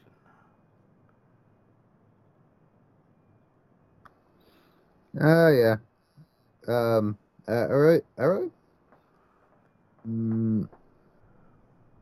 Yeah, like Granger, more volume. Like Goldie was really trying to get those like side kicks off, and those like short like round kicks, but she was just way too. It's like she just never found her range. They both had a surprising amount of pop on their punches. Like when they did land, like could tell it really shut the other one down. But Granger just put more out there, was the one who came forward more, dictated where the fight took place, and was the rangier of the two. So yeah, no, good debut for Granger. And that was it. that was UFC Newark. Like I said, on paper, it looked like one of those cards that was gonna be, but it turned out pretty solid. Like I said, obviously the main event didn't go the way many of us wanted it to go, but I mean, aside from that, it was a pretty solid night of fights. Got some good performances, got some good finishes. Jim Miller's still out here getting wins. Haqparast knocking people out with the left. A lot of people got choked out. Some people got choked out a little too much.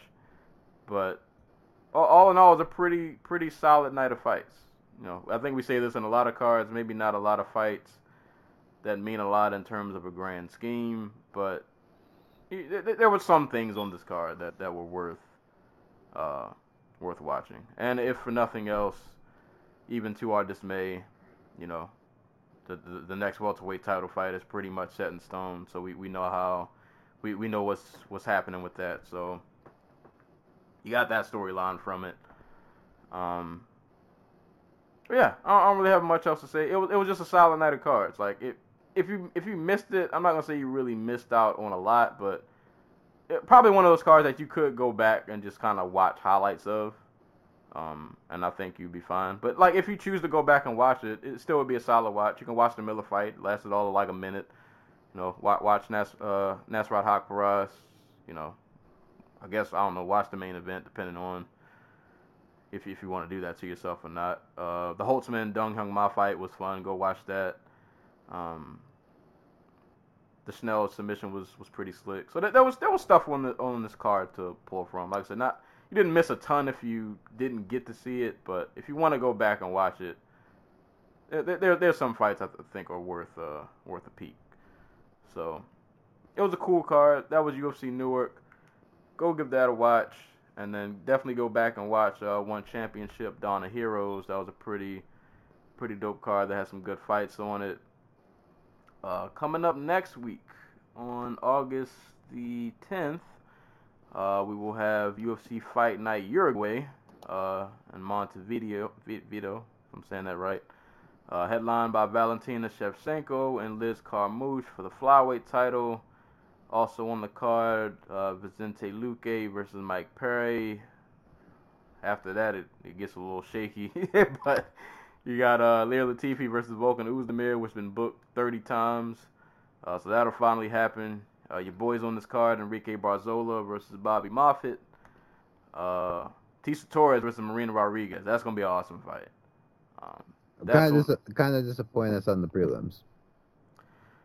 Not that it probably matters overall, but still. Yeah, to be honest, I think the reason they probably put it on the prelims is you have to, I guess, put one fight on the prelims to get people excited to want to watch the main card.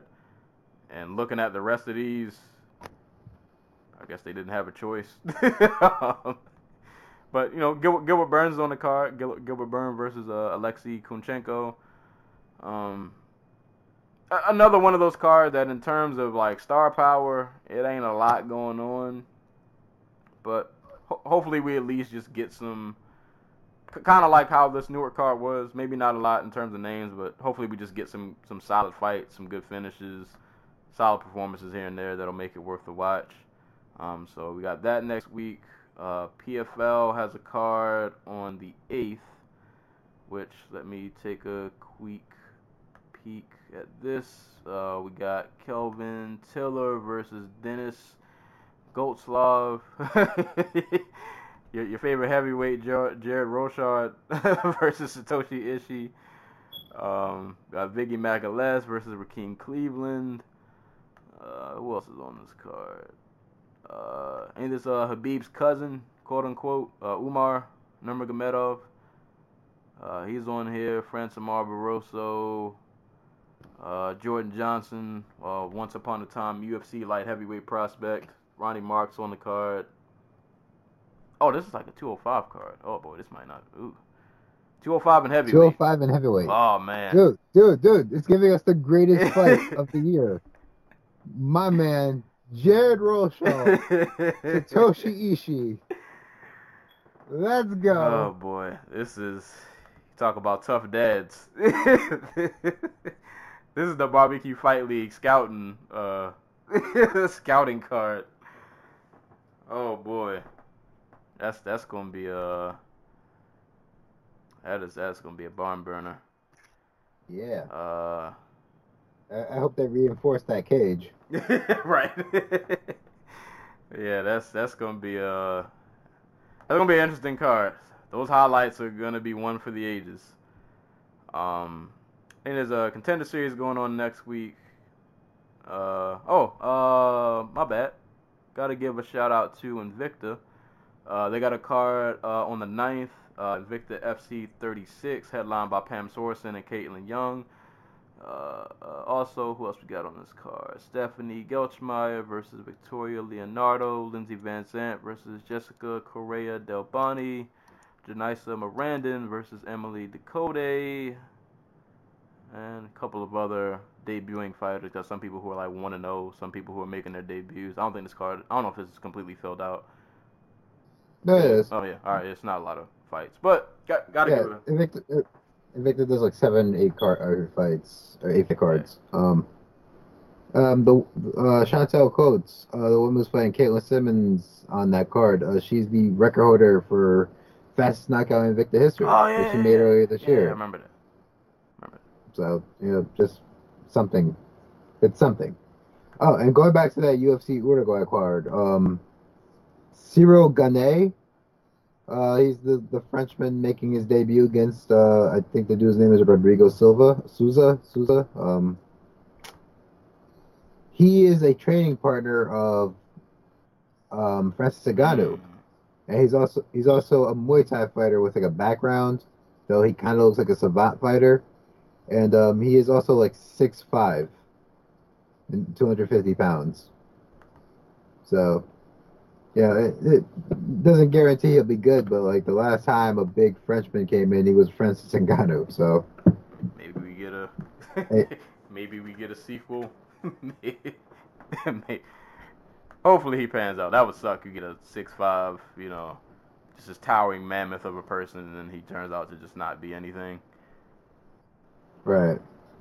If nothing else, he looks unique for heavyweight, just based on how quick, like how much he moves around and everything. I mean, it's a good sign looking at his record that all 3 of his fights have ended in finishes. He got 1 submission and 2 TKOs. So, I don't know, I might have to look up some footage on this guy. And like it's not like he's fighting scrubs. Like the dude's like he's fought some like remarkably good competition early in his career. Like one guy was like 7-1, the other guy was like 8-1. So and he's only 3-0. So like it's something to keep an eye There we out go. for. Any I haven't looked it up. Any boxing happenings going on next week? Let's see. Carl Frampton will be fighting Emmanuel Dominguez on ESPN Plus. That card will also have Jason Sosa versus Pascal Rhodes. But for what it's worth, my favorite fight on that card, or the one I'm looking forward to the most anyway, is the debut of Robeisy Ramirez. He's a two-time Olympic gold medalist from Cuba. People might remember him for being the dude who beat Shakur Stevenson in the final of the 2016 Olympic Games. He was only 22 years old at the time. He's now 25. Cuba doesn't have the best record of like Cubans coming over here and being like great because they come over here and they get lazy if they're a heavyweight, or they come over here and they're really old. But from Ramirez is really fun to watch. Like he is aggressive. Like he has a pro-ready style, in my opinion, and like I think he's a future pound-for-pound talent if he doesn't like fall into the same trap that a lot of the other guys fall into when they get here, which is they start making a little bit of money and they just go crazy with it. But that's happening, and then over in Texas, they're having Virgil Ortiz Jr. versus Antonio Orozco. Orozco is a former world champion. Did he win the world title? He's a former world champion challenger. He lost his bid to get it, but the dude he's fighting, Virgil Ortiz Jr., is 13-0, and all 13 of his wins have come by knockout. So, young man on the rise. So, like, that's interesting. Is there a glory card this week? No, I keep seeing the advertisement for the Badr Hari fight, but I don't think that's happening until like later this year. Yeah, like the last card I see from them is like Glory 67. Glory 68. Yeah, no, it's not happening until December? Are they really just taking off the rest of the year? I guess so. I guess so. That's wild. That's gotta be something.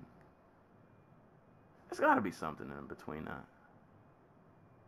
I don't know. I don't have their schedule. Okay, they do have a Glory card scheduled before them, but they just don't have a date yet. So, but I was saying, While I'm here, I'm gonna just check something real quick to see if there's any other like kickboxing going on. Because I feel like we should really shout out K1 does have a card till the 24th, so I guess we're good. Because like you guys should be watching K1 because they're great.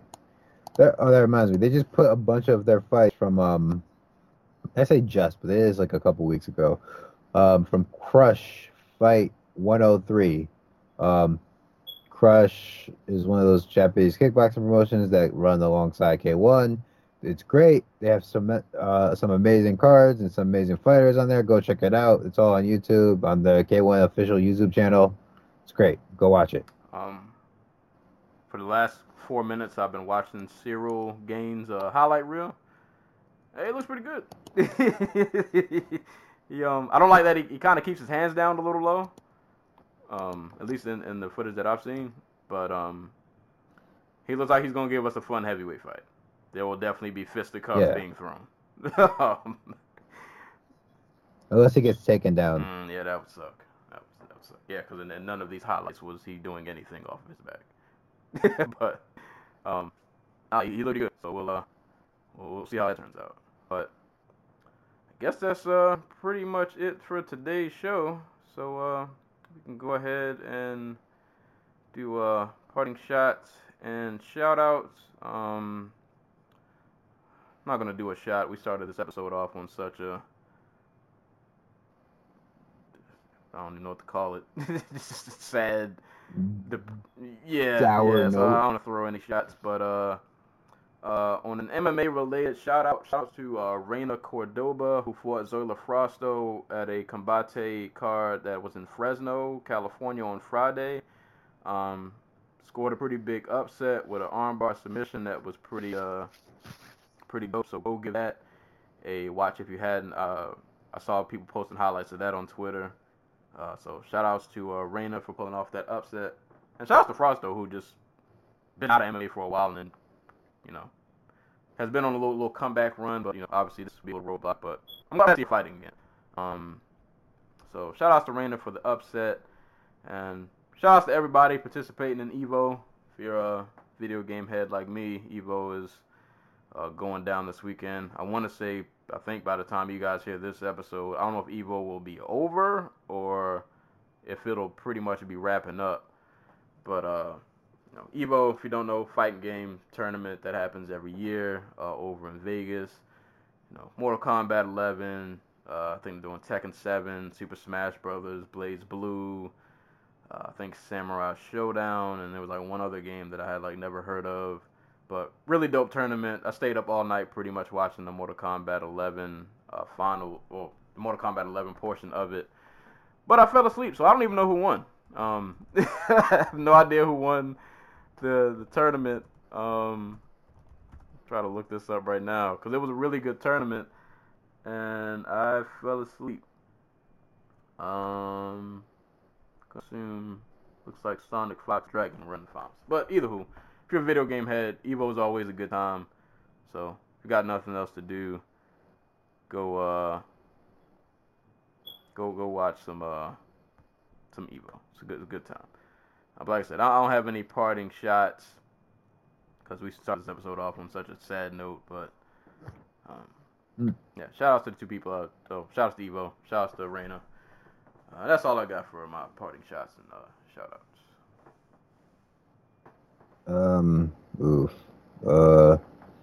Know what? If you're so, I'm a very boring person. I like history books, and I like history YouTube's channels. So I want to give a shout out to So if you're into like city planning and the history of city planning, one of my favorite YouTubers updated with a video. It's like an hour long. It's called City Skylines, Power Politics and Planning, and it's the second half of an episode of a series of episodes he's done on public housing. And it's really interesting if you're into that type of stuff. Dude's a former, I want to say he was like a civil engineer. Like he was like a city planner. He worked for like the Philadelphia Public Housing Administration.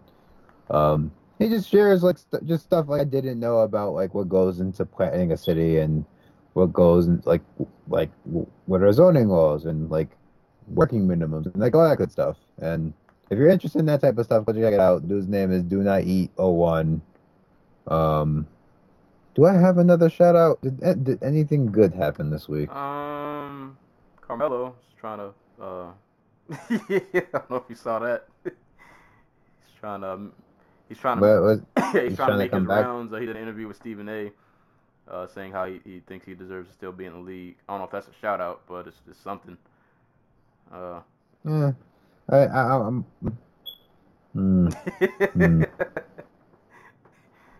I think he'll find a team.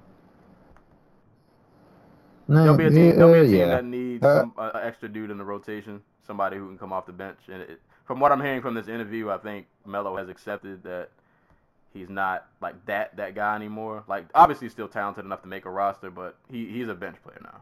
He needs to be coming off the bench for somebody. So I think he's accepted that. So if he has accepted that, I think he'll find a team. There's definitely somebody out there that'll need him. See, I was gonna throw a shot, but fuck it. Fuck that. Like you said, this episode has been tinged with. Oh, you know pessimism. What? We can throw a quick shot. It's not like a super sad. A shot at everybody who was mad at LeBron for like getting hype at his kid's game. I don't know if you saw that. Yeah. No, F you people. Have you never been to a high school game? They get way rowdier than that. Like that was nothing. Yeah, just let the man hype Yeah. up his kid. And his kid, some of y'all did not have parents who went to your games and it shows. Indeed. Either they didn't come to your games or you just never been to a high school game in general. Like my dad came all the way from Delaware to watch me play, and I rode bench. Same. So y'all could Same. exactly. I played in a championship game on a football team in which I played for 2 plays. My folks were still out there. Like, Exactly. yeah, y'all are bugging. Y'all are. And not only did he celebrate with his kid, like they like all the other kids were tweeting like it's great to have him around. Like he's a good role model. He encourages everybody. Like It's a dude you want right. around your kids. People talk shit about how LeBron plays and everything like that, and like how he manages himself and like how he has this like gigantic ego, but like, dude, genuinely Right. cares. He's a good dude. Like at least it seems like it. From Like all the his moves that he makes, like he seems like basketball things aside, he seems like a genuinely good dude. So yeah, instead of a shot at all the people who are mad, shouts to There you LeBron go. James. There Keep you doing go. what you do. Cause I've been to some basketball games and I've seen the opposite. Like I've seen some really trash parents, like some really bad parenting, and you can see the worst of the worst at those kind of games. So it's good to see somebody who's actually like being positive out there, because it can go the other way really quick. Go to YouTube. You can find little league brawls, and if you go to basketball games, Yeah, like you, oh my God, I'll never forget uh, because my stepbrother was a D1 athlete, so I spent a lot of my time in middle school like going to like a lot of his tournaments and stuff, and I'll never forget going to one of his basketball games, and there was a kid on the other team who was like really good. This kid was plucking threes like nobody's business, and he got injured, and we're all concerned because it looked like a really bad injury. And this one parent out of nowhere gets up like, "Oh, what are y'all gonna do now? You don't got your star player anymore." And it's like, bruh, he's like 16. Like, like you're rooting for this kid's injury. It's a kid. Like, so there's some really trashy, terrible parents. So I'm never gonna fault LeBron or any parent for that matter who's showing up to these games like exact. trying to be a positive influence. Yeah, for real. Like, bringing AAU parents are notoriously. Where was it? Did we talk about this last week, or was I talking to somebody else about uh, about stories you hear from like AAU coaches about like parents? No, we didn't talk about that. Okay. We have a lot of time left, but it's all the shit you expect. Yeah. It's a dark it's a dark world in sports sometimes. It's a lot of that nitty gritty behind the scenes. It's some bad. There's some shady people out here, man. So yeah, shout outs to LeBron for being positive, and a shot to anybody who was out there hating. Dudes are saying like, oh, I think he has like a personality disorder. Like, no, you're just a miserable person, and you're mad because nobody came to your games, or you just didn't have any games. Maybe you just didn't play. Like you just, Ooh, yeah, something's wrong with you. You're the problem. It's not him. It's you. But we'll end it there because I could go on a whole nother rant. But thank you guys for listening to the show, man. That's all we got for today. As always, give this podcast a listen on SoundCloud, Apple Podcasts, Spotify, YouTube, Google Play. Send questions to dodotalkpodcast@yahoo.com. Hit me up on Twitter as well as Twitch @Serial Sensei. And if you would like to buy my book, The Oddball Chronicles, for 99 cents, you can buy that on Amazon, or $8.99 if you want a physical copy. That's all I got for today. As always, anytime people are being punched and or kicked in the face, we will be there to talk about it. And until next time, we will catch you guys later.